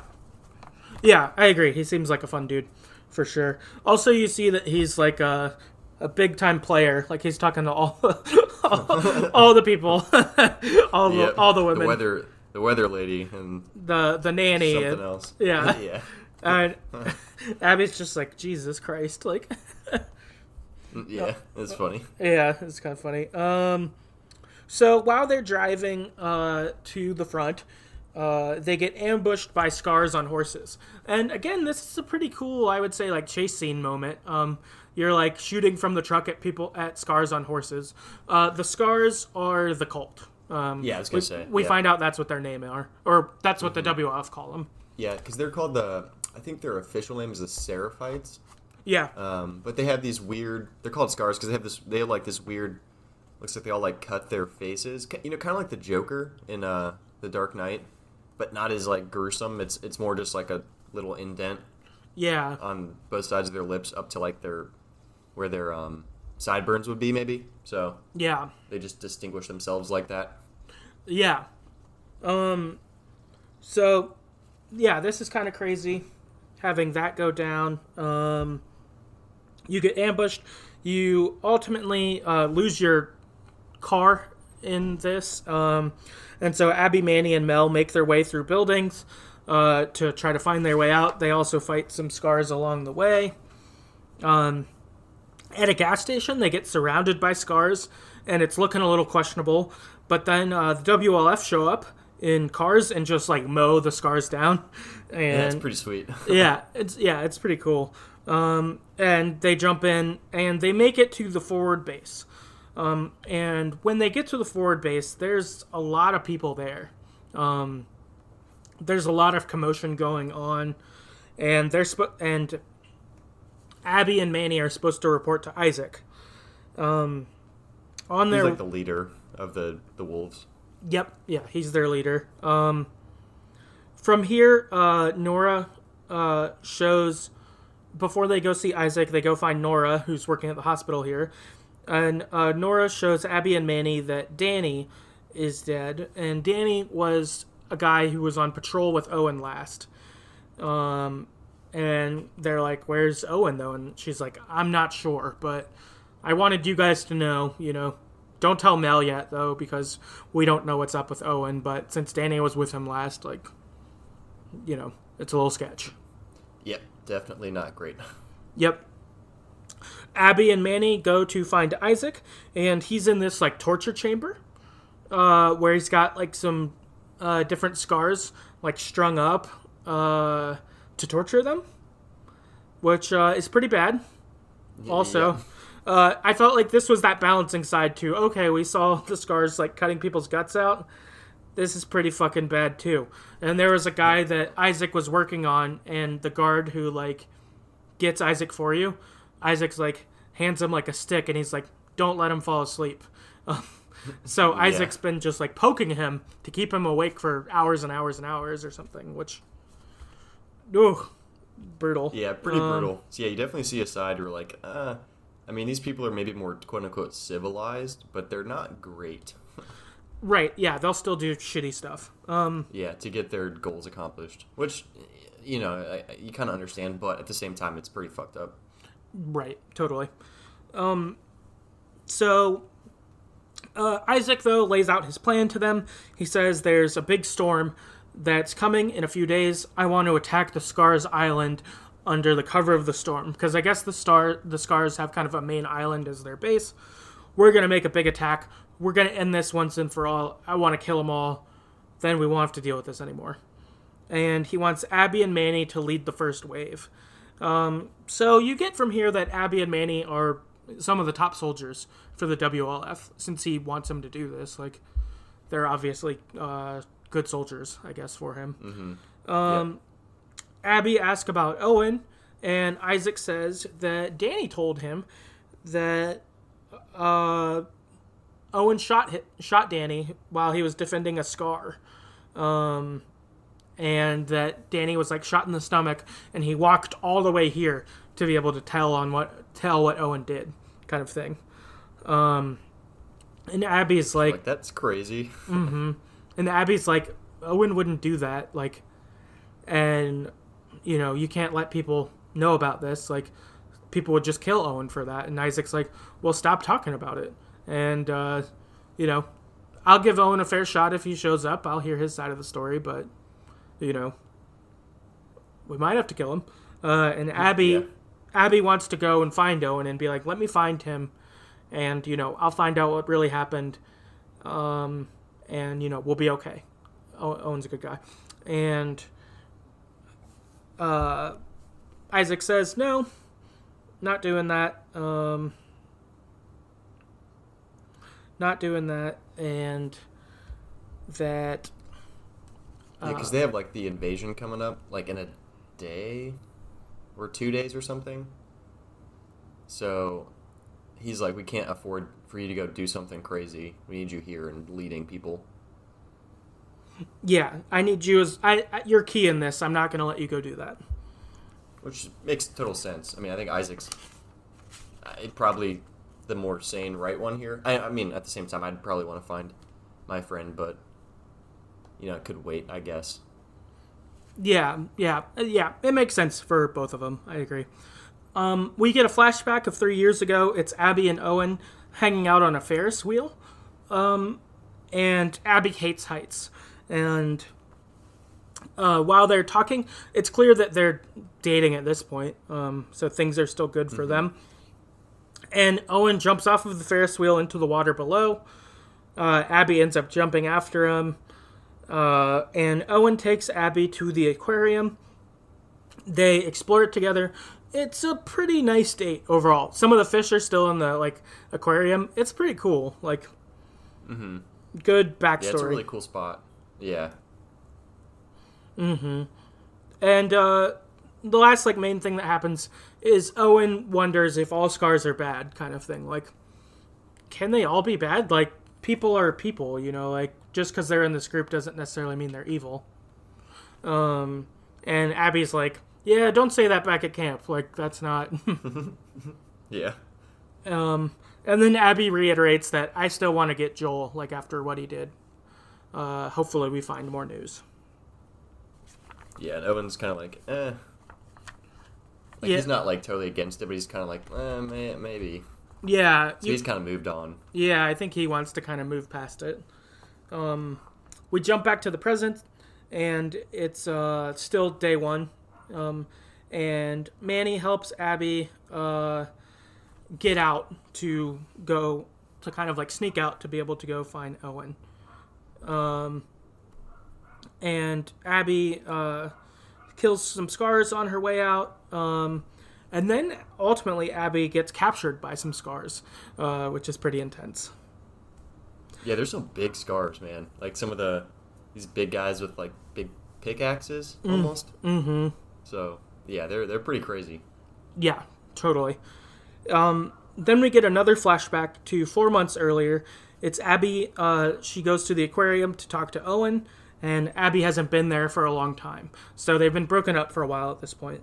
And she finds out that Owen and Mel had their 1 year anniversary, and there's Christmas stuff all over.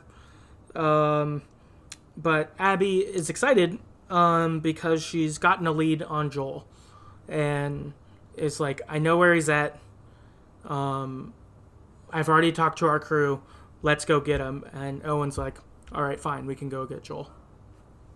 Yeah, he's kind of reluctant, but I think because Abby was like, even Mel's down. He was like, okay, fine. Yeah. I think that yeah. We then pick back up with Abby, still day one, and Abby's getting prepared to be hung and gutted. So this is really fucking intense. And we see Yara get brought forward by the scars, while Abby's about to get strung up.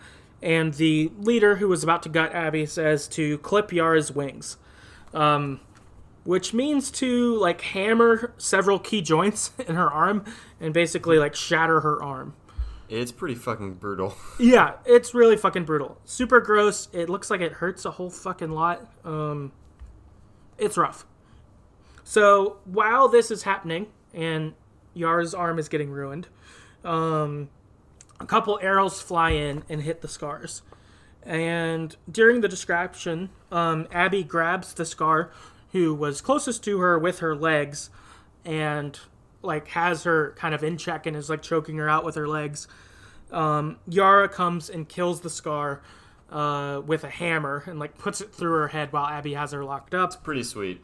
Yeah, super intense. The person with the bow comes out and their name is Lev, and he cuts Abby down. Yara says, cut Abby down, cut her down.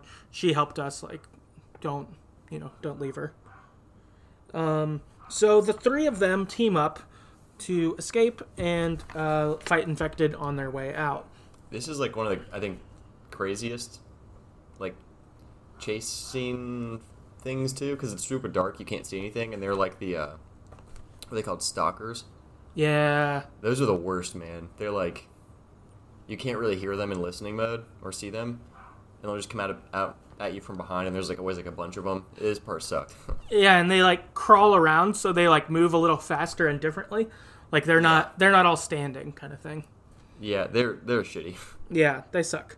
And you only have a hammer, so you don't even have a weapon you would want. Yep. So Abby, while she's talking with them, says she's never seen scars go after scars before. And Lev says, we're called Seraphites, and they came after me because I shaved my head. And Abby's kind of like, what? She's like, why'd you do that? And he's like, I wanted to. I'm like, okay. Yeah. So Abby gets Yara and Lev to a safe spot and makes a splint for Yara. And so they're in like a mobile home, in like a group of mobile homes, basically. And gets her posted up there and is like, hey, this spot's patrolled a lot. You should be gone by the morning, but I'm going to keep going and looking for my friend Owen. So after this, Abby continues to the aquarium. She gets there and she finds Owen. And she says, and while she's talking to him, she's like, so what about Danny? What happened? And Owen's like, yep, I did shoot him. There was a scar that I couldn't kill. I like came up to him and like the look in his eyes just like made me freeze and I couldn't do it. And Owen says I just couldn't do it. And then, Danny killed him, and then Danny came at me. The gun went off. I didn't know which one of us was hit. It was Danny, and so then I just run off. But Owen says that he wants to go to Santa Barbara because he heard that there might be fireflies regrouping there. Like, I want to start a new life. During this talk, they get aggressive with each other, verbally and physically. And then they go from, like, hate you arguing to, like, hate you sex. Yep. So that was a little wild. And then Abby has a nightmare. After this, they go to sleep, and Abby has a nightmare about Salt Lake City. So you see this as a recurring nightmare for Abby, where she's running into the doctor's office, but then sees something else bad happening besides finding her dad dead. Yep. And so this one was of Lev and Yara being hung up. So the next day, she wakes up, day 2, and she goes after Lev and Yara. Because she's like, I can't just, like, leave them. I gotta get them somewhere safe, basically. Yeah, so she goes back to the mobile home trailer thing. Yep. Where they were hiding. Yep, so heads back there. She gets there, and there's a couple dead scars. She also has to kill some scars on her way there. She gets there, Yara's not doing well, so she takes them back to the aquarium. When she gets to the aquarium, Mel's there also, and Mel makes Abby a list of supplies as to what you would need to be able to actually work on Yara's arm. Yeah, at this point, they're, like, for sure going to amputate it, because it's done, basically. Right. But how could you amputate it without, like, getting infected, essentially? Yeah. Owen's like, let's just cut it off and cauterize it. And I was like, no. Right. Yeah, it sounds like it's, like, too intense, basically. So Abby and Lev will go to the hospital to get the supplies. Lev says that the scars have bridges that are built up really high. And so we would be able to get to the hospital in 2 hours instead of, all day, how it would normally take or whatever. Because Mel is also like, Yara doesn't have all day. Like, her infection's going to set in and kill her before that. And Lev's like, I can do it in 2 hours. So they head out. We learned the Seraphite saying here, which is the first person says, may she guide you. And the second person responds, may she protect you. So similar saying to the WLF. They have, like, their weird phrase. See, I guess you kind of see they continue to kind of paint, like, similarities between the two groups. Yeah. Yeah. I wonder if you're in a post-apocalyptic group, you have to have a saying. Maybe that's a rule. Yeah, it seems like it. It's in the handbook for sure. Yeah. It's like Rule 10 of the post-apocalyptic handbook. So, from here, Lev and Abby continue on. They go across the Sky Bridge, and it's really high up. It's crazy. Yeah, that shit sucked, dude. I didn't like it.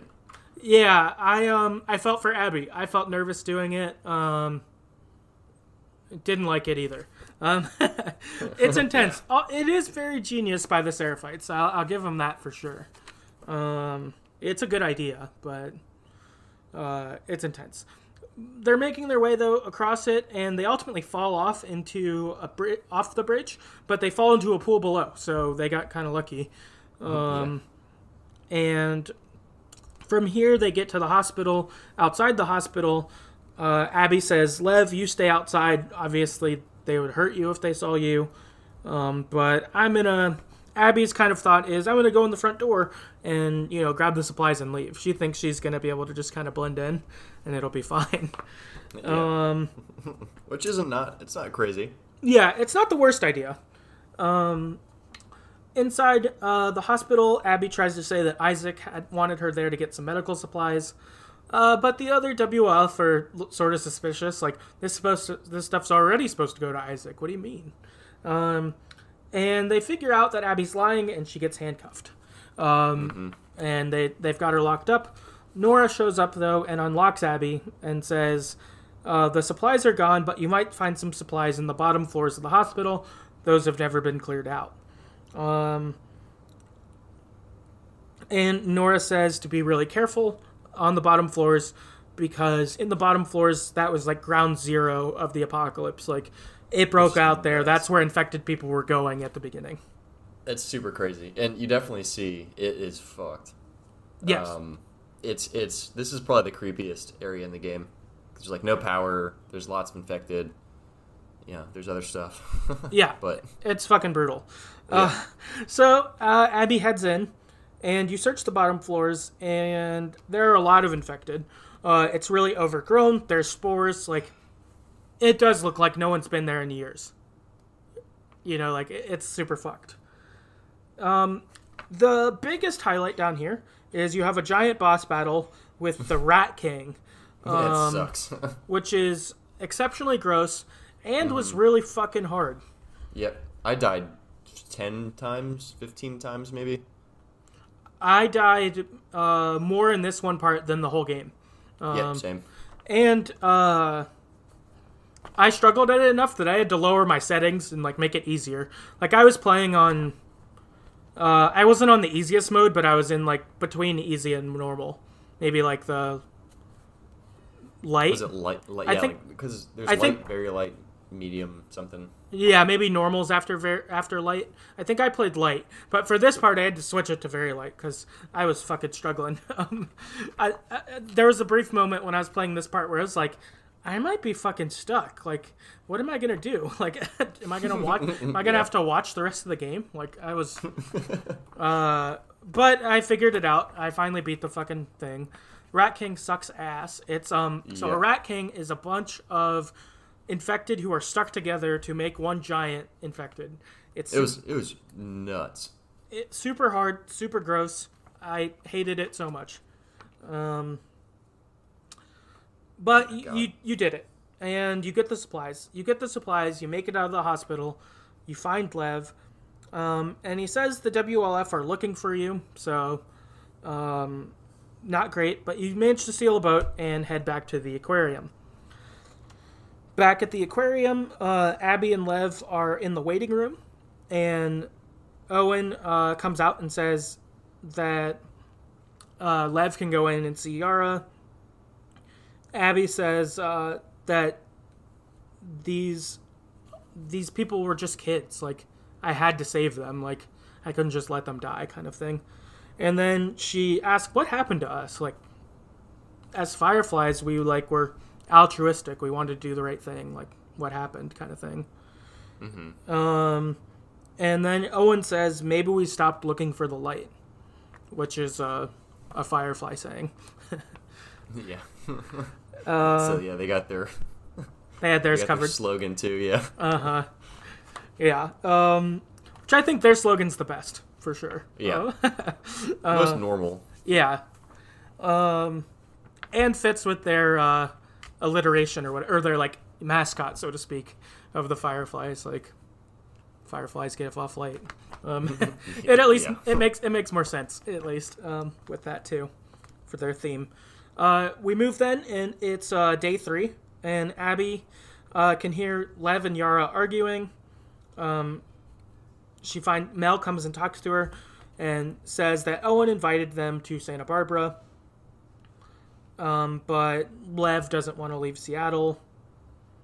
And Abby comments that she's surprised Mel didn't try to talk Owen out of going to Santa Barbara. And we get this interaction that I thought was worth highlighting. Do you want to be Mel or Abby? I'd be Abby. That's fine. Okay.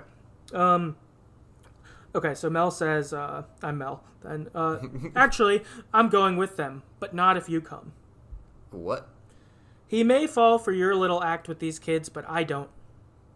There's nothing to fall for. Isaac's top scar killer suddenly had a change of heart. Nothing to do with Owen, right? I haven't always done the right thing. You're a piece of shit, Abby. You always have been. I'm done with you. You want to do the right thing for these kids? Get out of their lives before you screw them over too. So this is mean. Really mean. It seems like Mel maybe found out about Owen and her. Yeah, maybe. That could be true. Yeah, and I guess maybe just that she doesn't like Abby, like, at all, seemingly. Well, it seems like they were friendly, sort of, like earlier on in the game. Yeah. But, so it makes me think something happened since then. Yeah. Which, something did happen. She probably found out. I mean, who knows? We will never find out, but right. Yeah, just a thought. No, that's possible. So Abby and Yara kind of check in on each other. Yara says that Lev doesn't want to leave because their mom's still with the Seraphites. Yara says that their mom is very devout, though, and would hurt Lev. And then Abby mentions that she heard the other Scars call Lev Lily. And Yara says that Lev, when he told her how he felt inside, that she wanted Lily to stay Lily and not be Lev. But then Lev shaved his head and to be like the men do, and ran off. And this was prompted by Lev wanted to be a soldier like Yara, but Lev got assigned to be one of the wives of the elders job. Not up history. Yeah, fucked up situation for sure.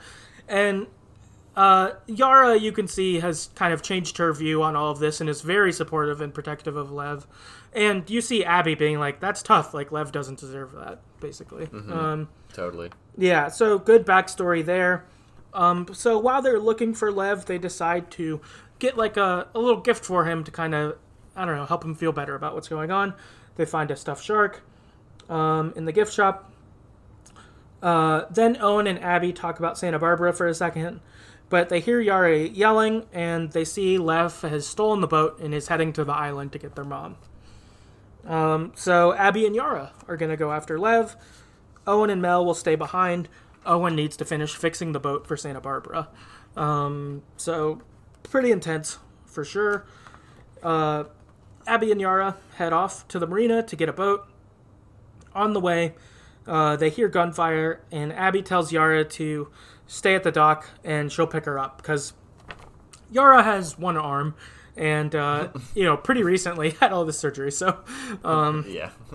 She's kinda not useless. Not top fighting position. Like, she can help some, but, like, if it's, in the middle of something big, it'd be better if she wasn't there. And Abby runs into Manny, who was after a sniper who's out there. And so they team up to take this sniper out.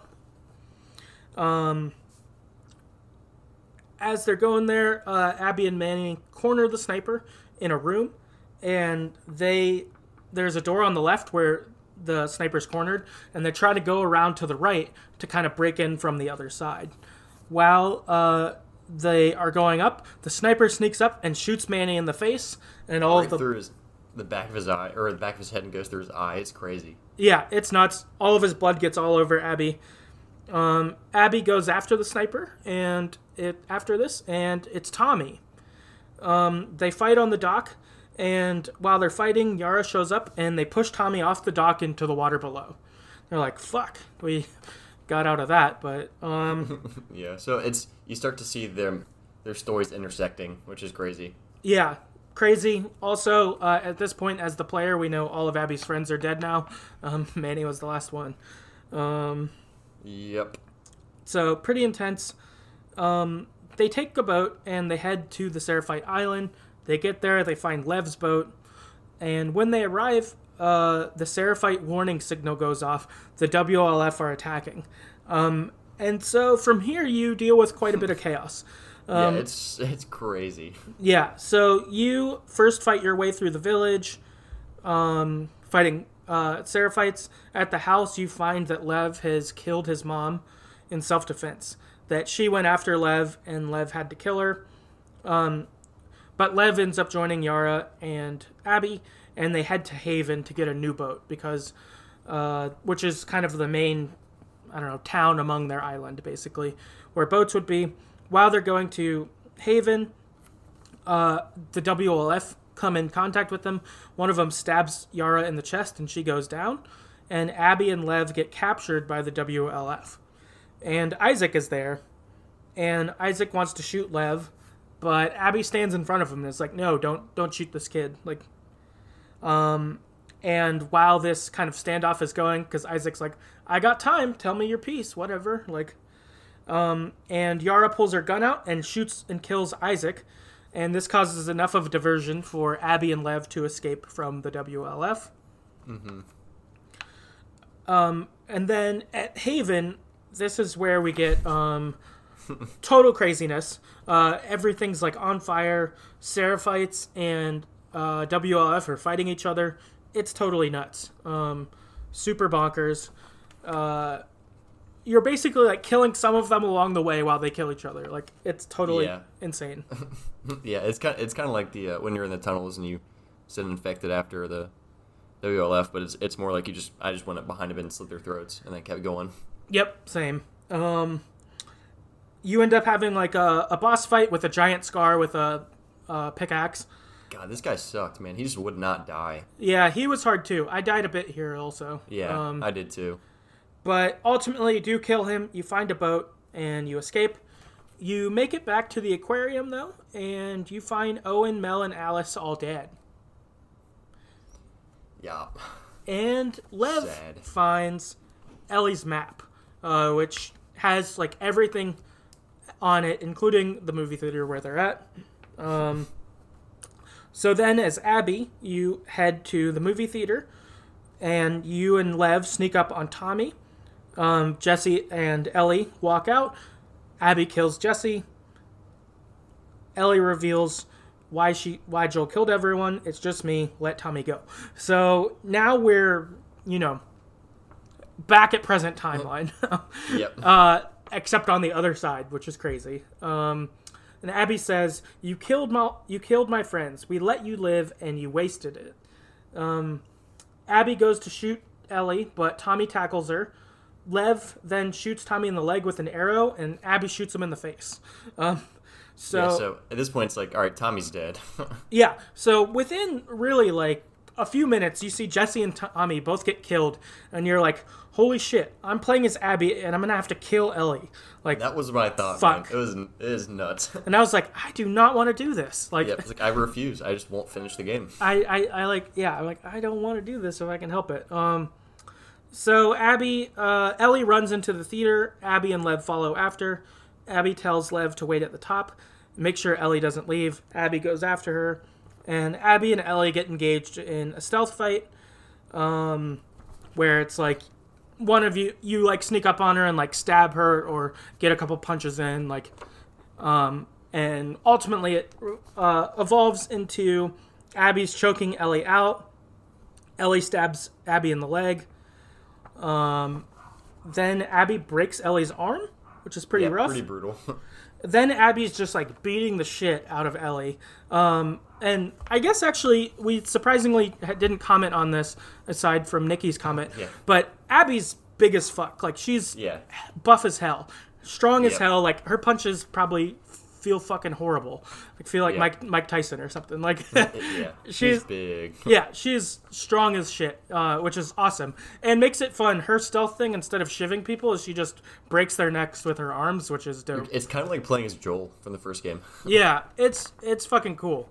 She's awesome. But anyway, her and her strength are beating the shit out of Ellie. Then Dina comes with a knife, gets Abby off of her. Lev then shoots Dina in the shoulder with an arrow, and Abby starts smashing Dina's face on the ground and then puts a knife to her throat. And we get a new interaction with Ellie and Abby that I thought was worth highlighting. Do you want to be Ellie or Abby? It doesn't matter. I can be Abby again. Okay, I'll be Ellie. Stop! She had nothing to do with this. She's pregnant. Good. Lev interjects, Abby. And then Abby kind of puts Dina down and walks away, and then Abby says, don't let me ever see you again. And then from here, the camera pans up, and we just see Ellie and Dina laying on the ground, fucked up. Like, they just got the living shit beat out of them. And this is the only time I'm going to interject main commentary on the game before we get to our general thoughts. But I thought it's worth doing now. I felt like this game really Lord of the Rings its ending. In that, in the third Lord of the Rings movie, there's like a half an hour of endings where it's like this thing happens, and then this thing, and then this thing, and the ending like went on and on and on. And, you know, those movies are great. They have the right to make an ending like that. But as a viewer, I was like, you could have wrapped it up a couple different times, and I kind of felt like you should have. Yeah. And I feel similarly about this game. And so I'm going to highlight all the times I thought the game could have or should have ended, maybe, as we go from here. Sounds reasonable. Yep. So this is my ending number 1. I kind of think if the game just ended with them just the shit beat out of them on the ground, and it was just like game over, I kind of think that'd be dope. I can see why people maybe wouldn't make that the ending, but I think it'd be kind of dope. Yeah, it'd probably be the worst ending of the few that could have been. Yeah, it might be. I'd be willing to accept that as well. We then get a fast forward to the farm, and Ellie is taking JJ around the house. JJ is their baby, Dina's baby. Technically Dina and Jesse's. But yeah, Dina and Jesse's baby. Living together now, and they're like in a relationship, whatever. Yeah. And her and Dina seem to have a really nice life at this point. Like, they've got a farm, they're like set up, they've got a family. It seems pretty good here. Like, I was surprised how good it seems, like, just experiencing this. There's a nice letter from Jesse's parents saying, like, there's always a spot for you in Jackson, and we'll always take care of you. Like, we love and appreciate you. Like, that's pretty nice. While Ellie's doing some chores, this shovel falls, and Ellie has like a PTSD moment of Joel getting killed, and Dina comes and comforts her, which is nice. Dina, I thought, does a really good job here. Like, she's consoling, and Ellie has JJ at this point, so she like gets the baby, but doesn't like get mad at Ellie or something. Like, she's really understanding of her stuff. Like, I thought this was good. Yeah, me too. It was a good way to handle someone like that. Yeah. Sure. Even though the baby's freaking out. Yeah, totally. And I thought that this, again, is where I could put another opportunity of an ending. If, okay, they made it back, they have a nice life, but, you know, Ellie's dealing with the effects of this. I think you could have cut the cord here also. Then, from here, Ellie has gone hunting, and she comes back, and there's a horse at their house. And it's Tommy. Tommy's come and visited him. And you see Tommy, so he's not dead, but he's very fucked up, physically and life-wise. Physically, like, he's, like, part blind. Like, I think one of his eyes is basically gone. Yeah, I think he got shot in the eye. Yeah. By Abby, so that makes sense. Yeah, and his, leg is fucked up from the arrow through it, so he, like, limps a bit, too. Yep. And he tells us that he split up with Maria, that they decided it would be better to not be together. And Tommy tells them that he talked to somebody who knows where Abby is. I saw someone, I talked to him who traded with her a while ago. He knows where she's at. And I think this is where I would say ending number 3 could come up. Is, you know, it's just left with, do you want to pursue Abby? Like, could be cool. Dina, though, interjects here and says, we're done with that. Like, we're not doing this anymore. We've moved on. You should too, kind of thing. And Tommy's like, well, I can't go. Like, look at me. And then I've got a quote from Tommy. Do you want to read that? Yeah, sure. So Tommy says, reckon it's easy to forget about her when you're sitting all comfy way out here. I'll make her pay. That's what you said when we got back to Jackson. What a joke. So, yeah, Tommy has kept searching, but Ellie at this point has seemingly moved on, or tried to move on with their new life. Dina at this point tells Tommy off and is like, don't ever let me see you back here. Like, if you're going to do that kind of bullshit, like, leave us alone. You know, we're not doing that shit anymore. We see, though, that Ellie can't sleep at night. She's, like, fucked up. Not doing well. So then she sits down and plays guitar. You get a flashback to the dance with Dina, Ellie and Dina kissing. A townsperson, like, starts harassing them for kissing and is like, this is a family event. Like, and Joel steps in and is about to throw down and, like, beat this dude up. And Ellie tells Joel off and is like, I don't need you to protect me. I can handle myself. Like, and gets mad at him, which is kind of sad. We then head back to the present, and Dina catches Ellie getting ready to leave. Ellie's, like, packed her stuff and is getting ready to head off. So another interaction that I thought is worth reading. I'll take Ellie here. Cool. I have to finish it. You don't owe Tommy anything. I don't sleep. I don't eat. I'm not like you, Dina. What, you think this is easy? For you and for him, I deal with it. I love you. Prove it. Stay. I can't. So what, I'm just supposed to sit here and wait for you for God knows how long? Just thinking you're dead the entire fucking time? I don't plan on dying. Yeah, well, neither did Jesse or Joel. Come on, we've got a family. She doesn't get to be more important than that. No, I'm not going to do this again. That's up to you. And then Ellie walks out, and Dina's crying. And I think that this is ending number 4, and it's maybe where I would have ended it. If this were my game, this might be the spot I would have ended it. Oh, man. Just that you're like, okay, cool, there's going to be a game 3. We know Ellie's going out. Like, and it's, you know, kind of brutal. Yeah. Yeah, they definitely could have made a third game here. For sure. Yeah, like, if they would have done any of my endings, my cutoff spots, I feel like that would allow for a third game. But, so then we pick up in California as Abby and Lev are looking for a house. They're looking for fireflies. They ultimately find the house they're looking for, and there's a mini barracks in the basement, but no one's been there recently. And this is a pretty good setup. Again, I was impressed. But the barracks has solar power. It's got a radio. And it's got a clipboard with different, like, station IDs. Abby calls out. Eventually, on one of them, a firefly answers. And Abby confirms she's legit. She's like, I was at Salt Lake City. My dad was the leader of it. Like, that kind of thing. And it's legit. And they say, well, you know, come join the Fireflies. Get to Catalina Island. We'll find you. And, you know, you can join up with us. And then this is the last ending I think could have happened before the ending we got. I think this would have been a fun cutoff time as well, is if the game ended with knowing Ellie's going after Abby, Abby's going to the Fireflies and has a lead. I feel like you could have picked up a game 3 at this point and it could have been kind of cool.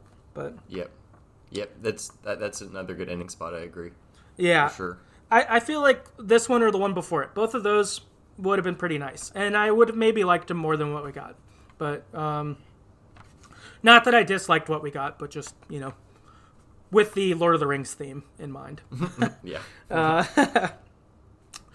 But the game doesn't end there. So outside of the house, Abby and Lev get captured by some bandits, essentially, who kidnap them.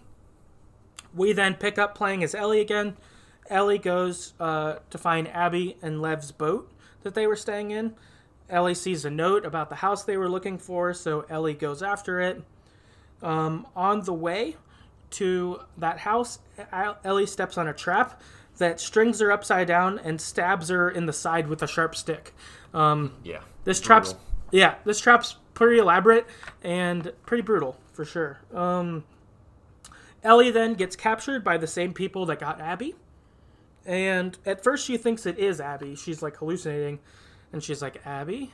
But then it's other people.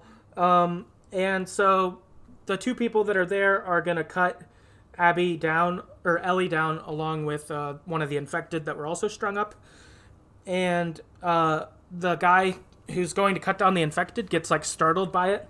So Ellie starts like laughing at him. Calls him a pussy. Yeah. It's like, I saw you shit your pants, like that kind of stuff. And he takes Ellie towards the infected to have the infected bite Ellie. But Ellie gets the guy bit by the infected, and then shoots the second guy in the leg. In this process, we see Ellie does get bit on the like side of her arm a little bit too. Mm-hmm. And the second guy is like, I'll tell you where Abby is. We picked her up like a couple months ago. Like, I'll tell you where he is. Just let me go. And Ellie's like, okay, cool. And he tells Ellie where she is, and then Ellie just kills him and moves on. Yeah, it's like, all right, cool. Yeah. So headed to this place, Ellie sees the bandits try to capture an escaped prisoner, but the escaped prisoner kills themselves instead of being captured. So that's pretty intense. Then Ellie makes it to the compound, which is basically an old resort that they've converted into their compound.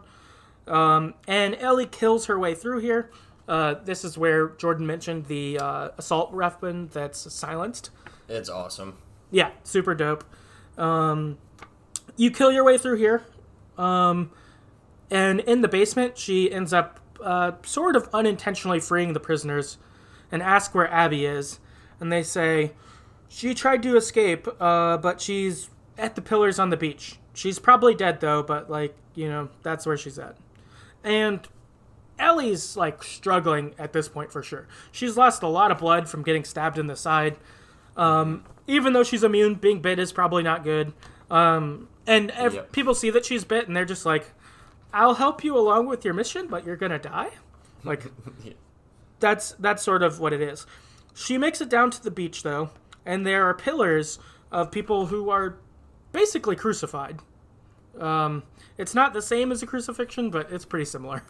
Yeah, they're like tied up on these big, almost like telephone pole looking things, and assuming to, starve or whatever.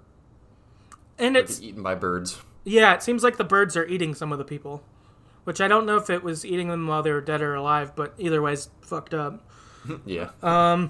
Ellie finds Abby alive, though, and cuts her down. And Abby recognizes Ellie. She's like, oh, it's you, kind of thing. And Abby is, like, gaunt. She's, like, real sick looking, like, really small. Like, she's clearly been, like, enslaved for a while and is, like, looks way different. Yeah, malnourished for sure. Yeah. Abby cuts Lev down, and the three of them walk to the shore to some nearby boats. Ellie, at this point, demands a fight with Abby, and Abby says no. She's like, I don't want to fight you. I'm done with this. Like, you should be done too. And Ellie says, I'm going to kill Lev if you don't. Abby's like, fine, I'll fight. During the fight, Ellie tries to drown Abby, and Abby bites two of her fingers off. I think it's her ring finger and pinky? Pinky.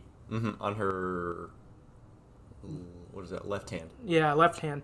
Bites her fingers off, which was pretty crazy. And then they continue fighting, and Ellie has Abby down in the water and is nearly drowning her. And while she's holding her down, Ellie starts to break down. She starts to, like, think about Joel and have these, like, flashbacks.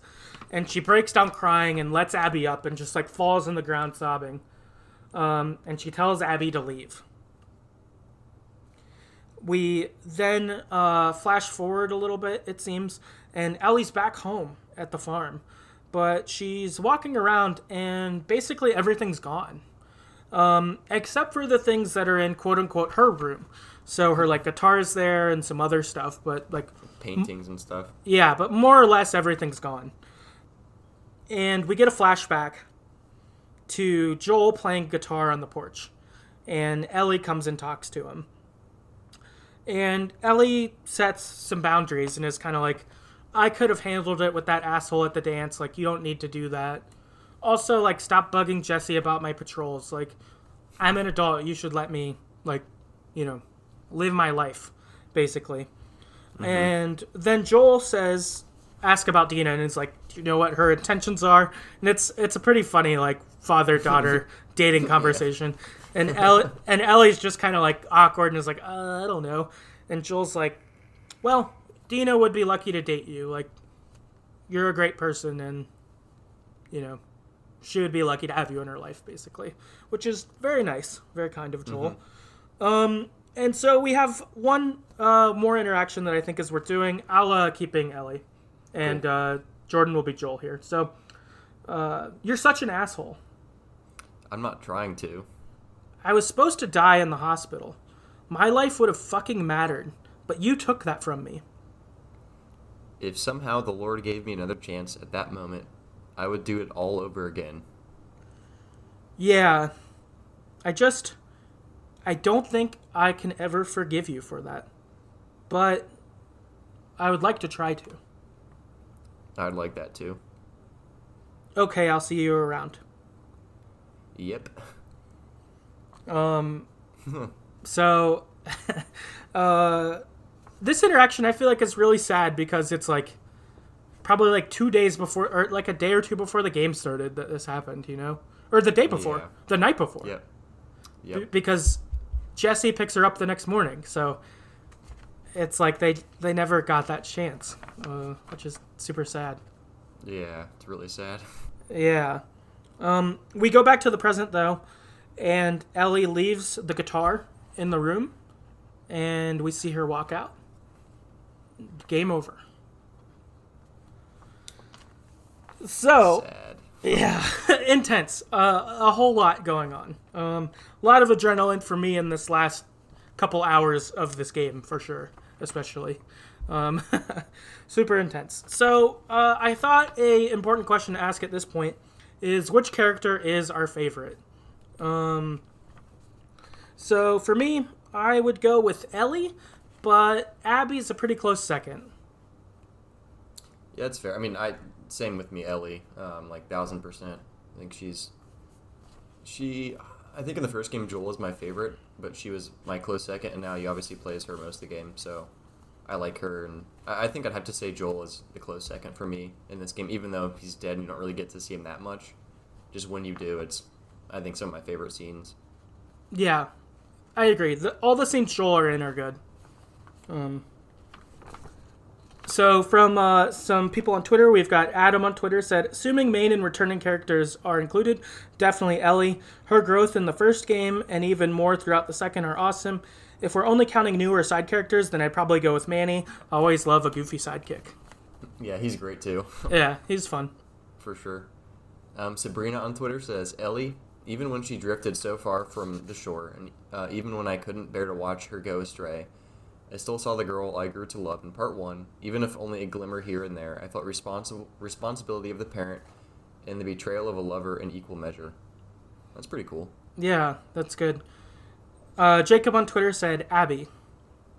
Harley on Twitter said Joel. Bruce on Twitter says Lev.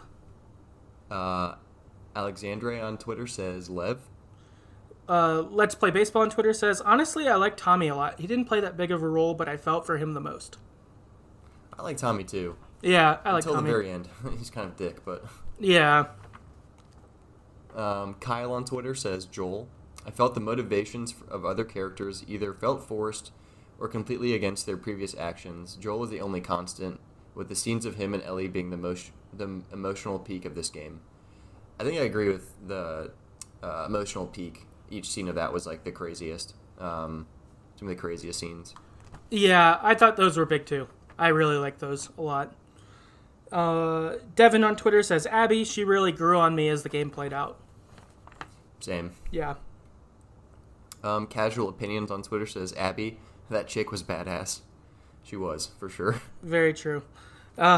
Larry on Twitter says, Lev is my video game son now. Sorry, Atreus. Just good. I like that. Yeah, nice. Oh, man. Epic Glitter on Twitter says multiple. Lev, Yara, Abby, Ellie, Dina, so a lot. Also, a certain adorable infant. I wouldn't call Joel a favorite, but there were moments that landed. For a lot of the characters, I didn't dislike them, just had limited screen time, which is fine, focused on the main characters. Yeah. And I think, as they said there, a lot of great characters. I really liked basically everyone I interacted with in this. Like, it was pretty good.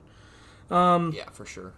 And then lastly, we've got Nikki on Twitter who says, before playing, I would have said Ellie because she's great, but also, holy fuck, actual lesbian representation in a AAA title, on a cover and all.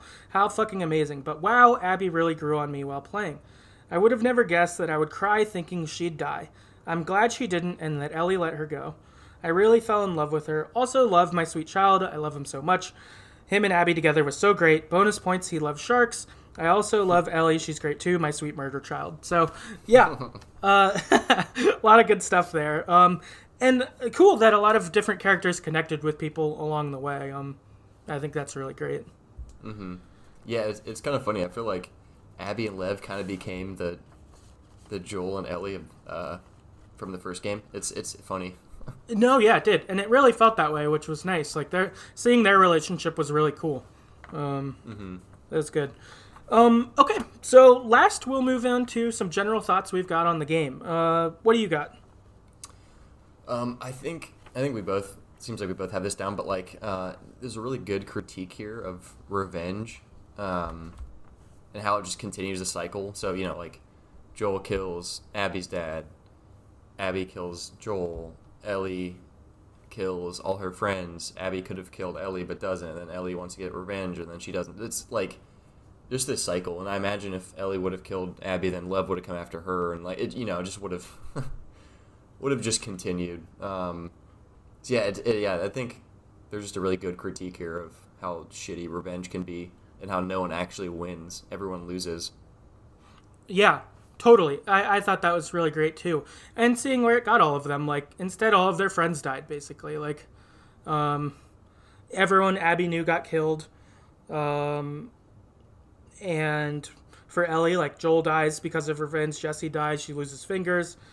Like, yeah, it's bad, and it doesn't satisfy. Neither of them got what they wanted once they had that chance. Like, you know, Abby would have went through with killing Dina and Ellie, but Lev kind of brought her back. But then on the opposite end, like, Ellie would have killed Lev and Abby at the end, but, you know, her, like, I don't know, conscience or whatever finally, like, broke through. Yeah. But yeah, yeah, revenge sucks, and I thought this showed that really well. I think it's crazy too, because yeah, like Ellie loses her fingers, but she also loses the ability to play the guitar. So she kind of lost one of the last things that connected her with Joel too, which is really shitty. Right, yeah. And I feel like that's some of what, like, that last scene is it's like, okay, I'm moving on from Joel kind of thing, like, officially. Which is really sad. Yeah, which is hard, but, like, being able to not move past him and, like, forget him, but move past the anger and stuff that you feel or whatever. Definitely. Yeah. I think in a related manner, something I really liked in this game was that everyone's a person and that there's no, like, random killing. And, you know, they tried to make a point of this of, like, you would kill someone and they'd be like, oh, Billy, where are you? And you'd, like, knife him. Or, yeah. you know, like, that kind of stuff. But they also did it with the dogs. There are a couple dog names I heard later on when we were with Abby. I was like, oh, I killed you earlier. And I felt that's so sad, man. I felt bad about that. But I thought that this was good because, I mean, like, it was still fun and it didn't, like, stop me from killing people. But it did make it count more in a sense. Like, you knew you were killing people as opposed to, like, I was just killing NPC bad guys or something like that. You know what I mean? Yeah. Like, it felt like it mattered a little more in some senses. True. In some senses. I mean, it was still fun and it didn't, like, change me doing it, but it felt like it counted more. Yeah, maybe, like, you'd pause a little bit before you just murk someone as opposed to just being like, I'm just going to murder everyone. Exactly. Yeah. I think one thing that's really cool too is we sort of talked about this already, but, like, you know, Abby obviously kills Joel at the beginning, and I remember texting you and telling you, like, or maybe even telling you in person, I'm gonna murder her. I don't care what happens in the game. Like, this is, and then, you know, at the end I was like, no, I don't want to do that. I can, you know, I understand her more, and it ends up, it's crazy. She ends up being relatable, and as you play as her and see her background, and I think this is really good storytelling.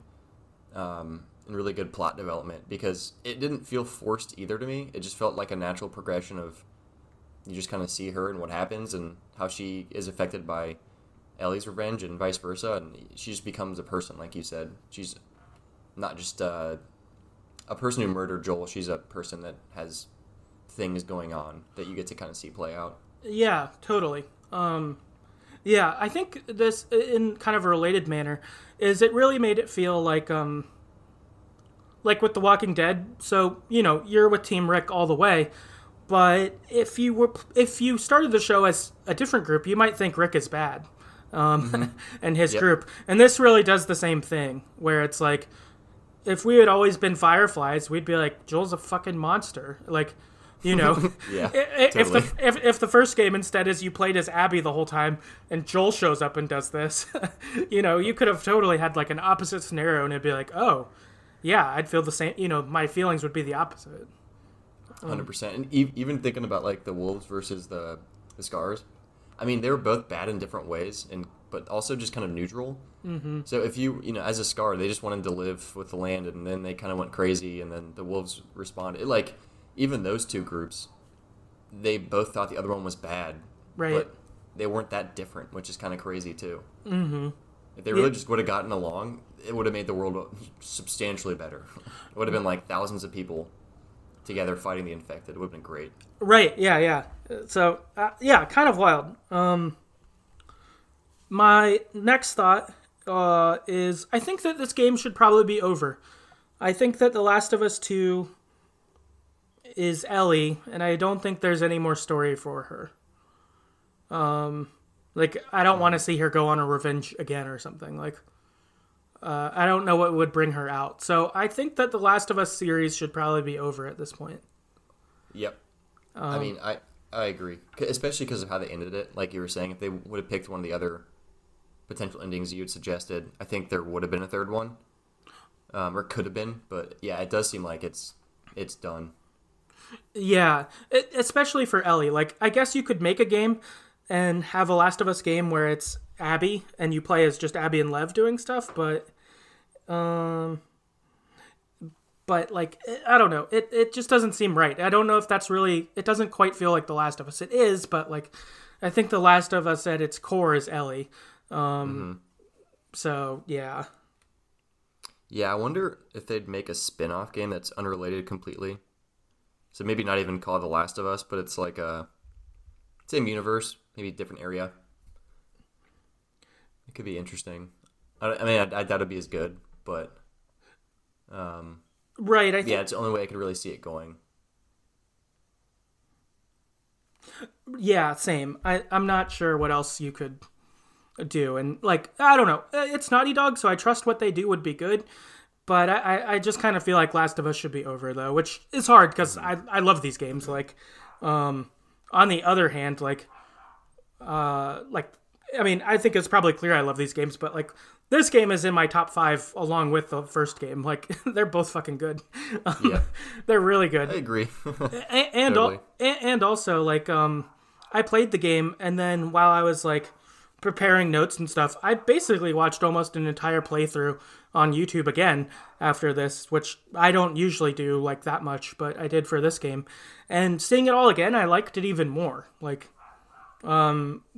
I didn't think it wouldn't happen, but I didn't really think it would either, I thought I'd feel the same, but I'm like, oh, this game is so fucking good. Mm-hmm. Yeah, it's good. It's also really long. Yeah. Which brings me to a point you've already hit on, but I definitely think certain parts of the game dragged on. Specifically, I think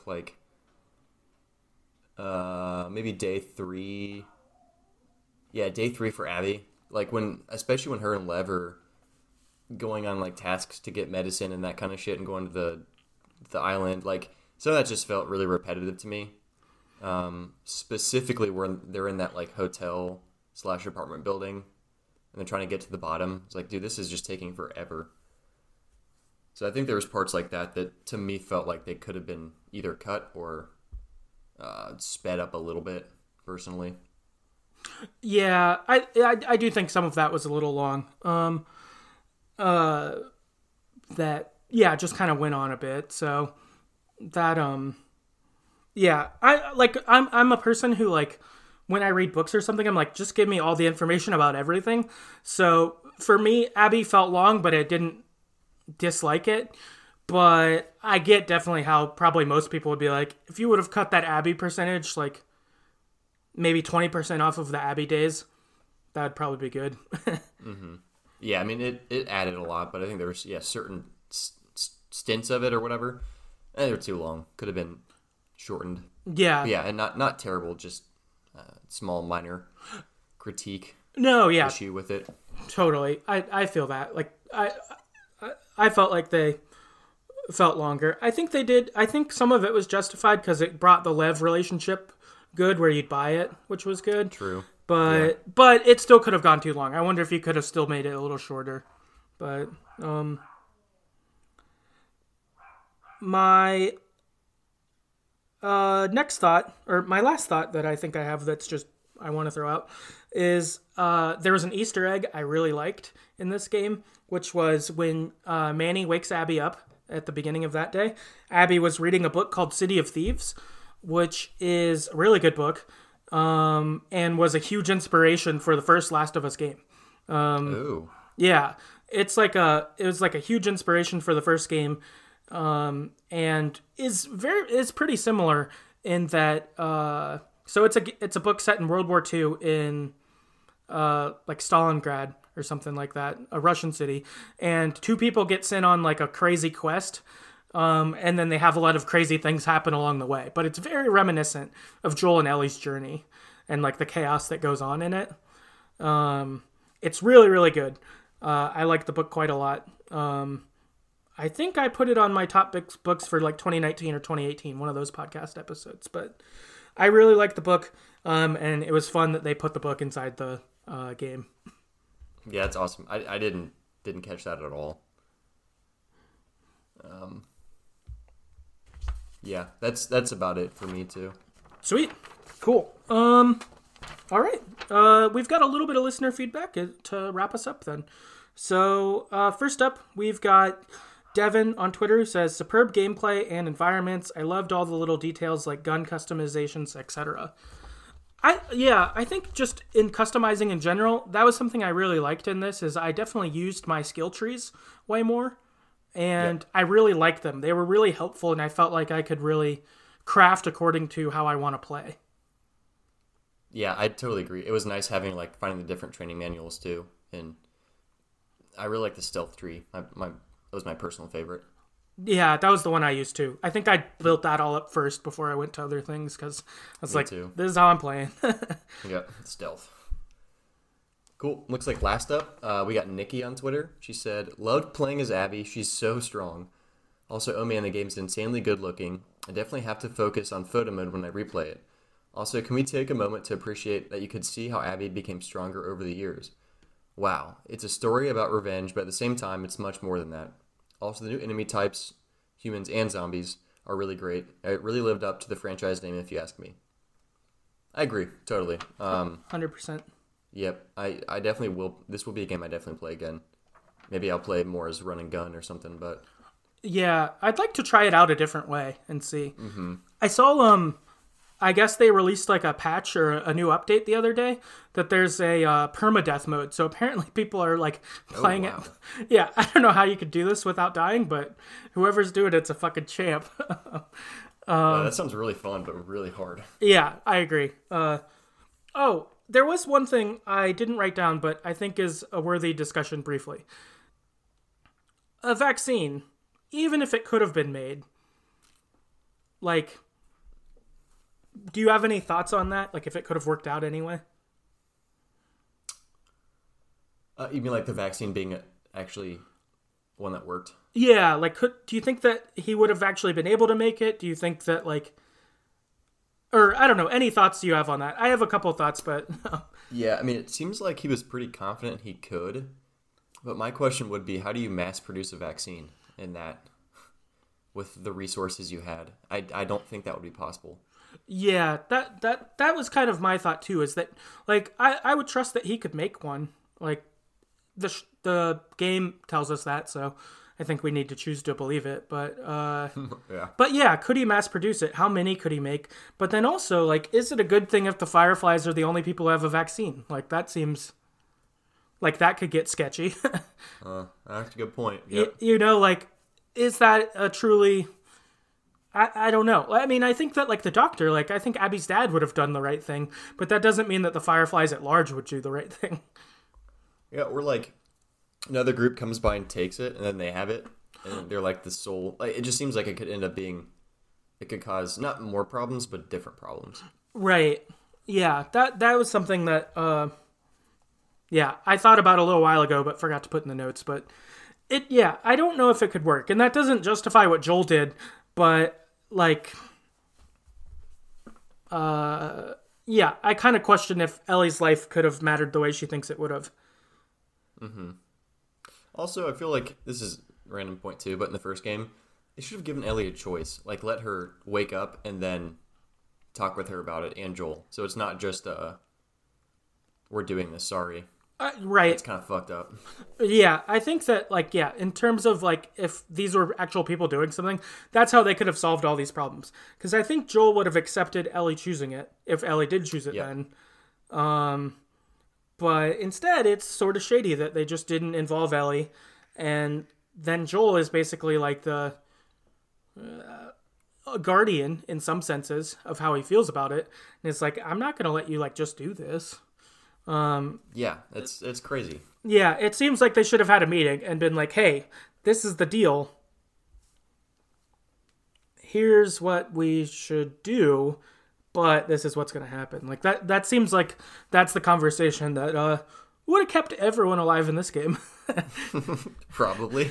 Then there wouldn't be a second game. So, right. You know. Yeah, it makes sense. And even from the game, I can see why those characters didn't do that in the first game. It wasn't like... They didn't do it, so there was a game 2. They didn't do it because they're like, fuck, we gotta do this vaccine while we can. Yep. So I get it, but yeah. But anyway, that was the last thing I had. I just thought of that last minute. But yeah, that's The Last of Us 2. Do you have anything else, or? No, I think that definitely covers a lot of it. Yes. Well, that is The Last of Us 2. If you have more thoughts or thoughts on what we've said, totally send them in. We'd love to keep interacting on it. A lot of fun talking about this game and playing it. So, a couple ways to get in contact with us. You can email us at thegreateststoryeverplayed@gmail.com. Our Twitter is @storyeverpod. We can keep interacting there. Our website is thegreateststoryeverplayed.com that has a backlog of our episodes, including the original Last of Us and a bunch of other story-heavy games. So check those out if you're interested. If you'd like to financially support the podcast, you can do that on patreon.com/thegreateststoryeverplayed, like we mentioned up top. And if you'd like to rate and review us on iTunes or Podchaser or anything like that, that'd be really helpful in just getting the word out about the podcast to more people who like the same games that we all like together. That's the episode, and we'll see you next time. See ya.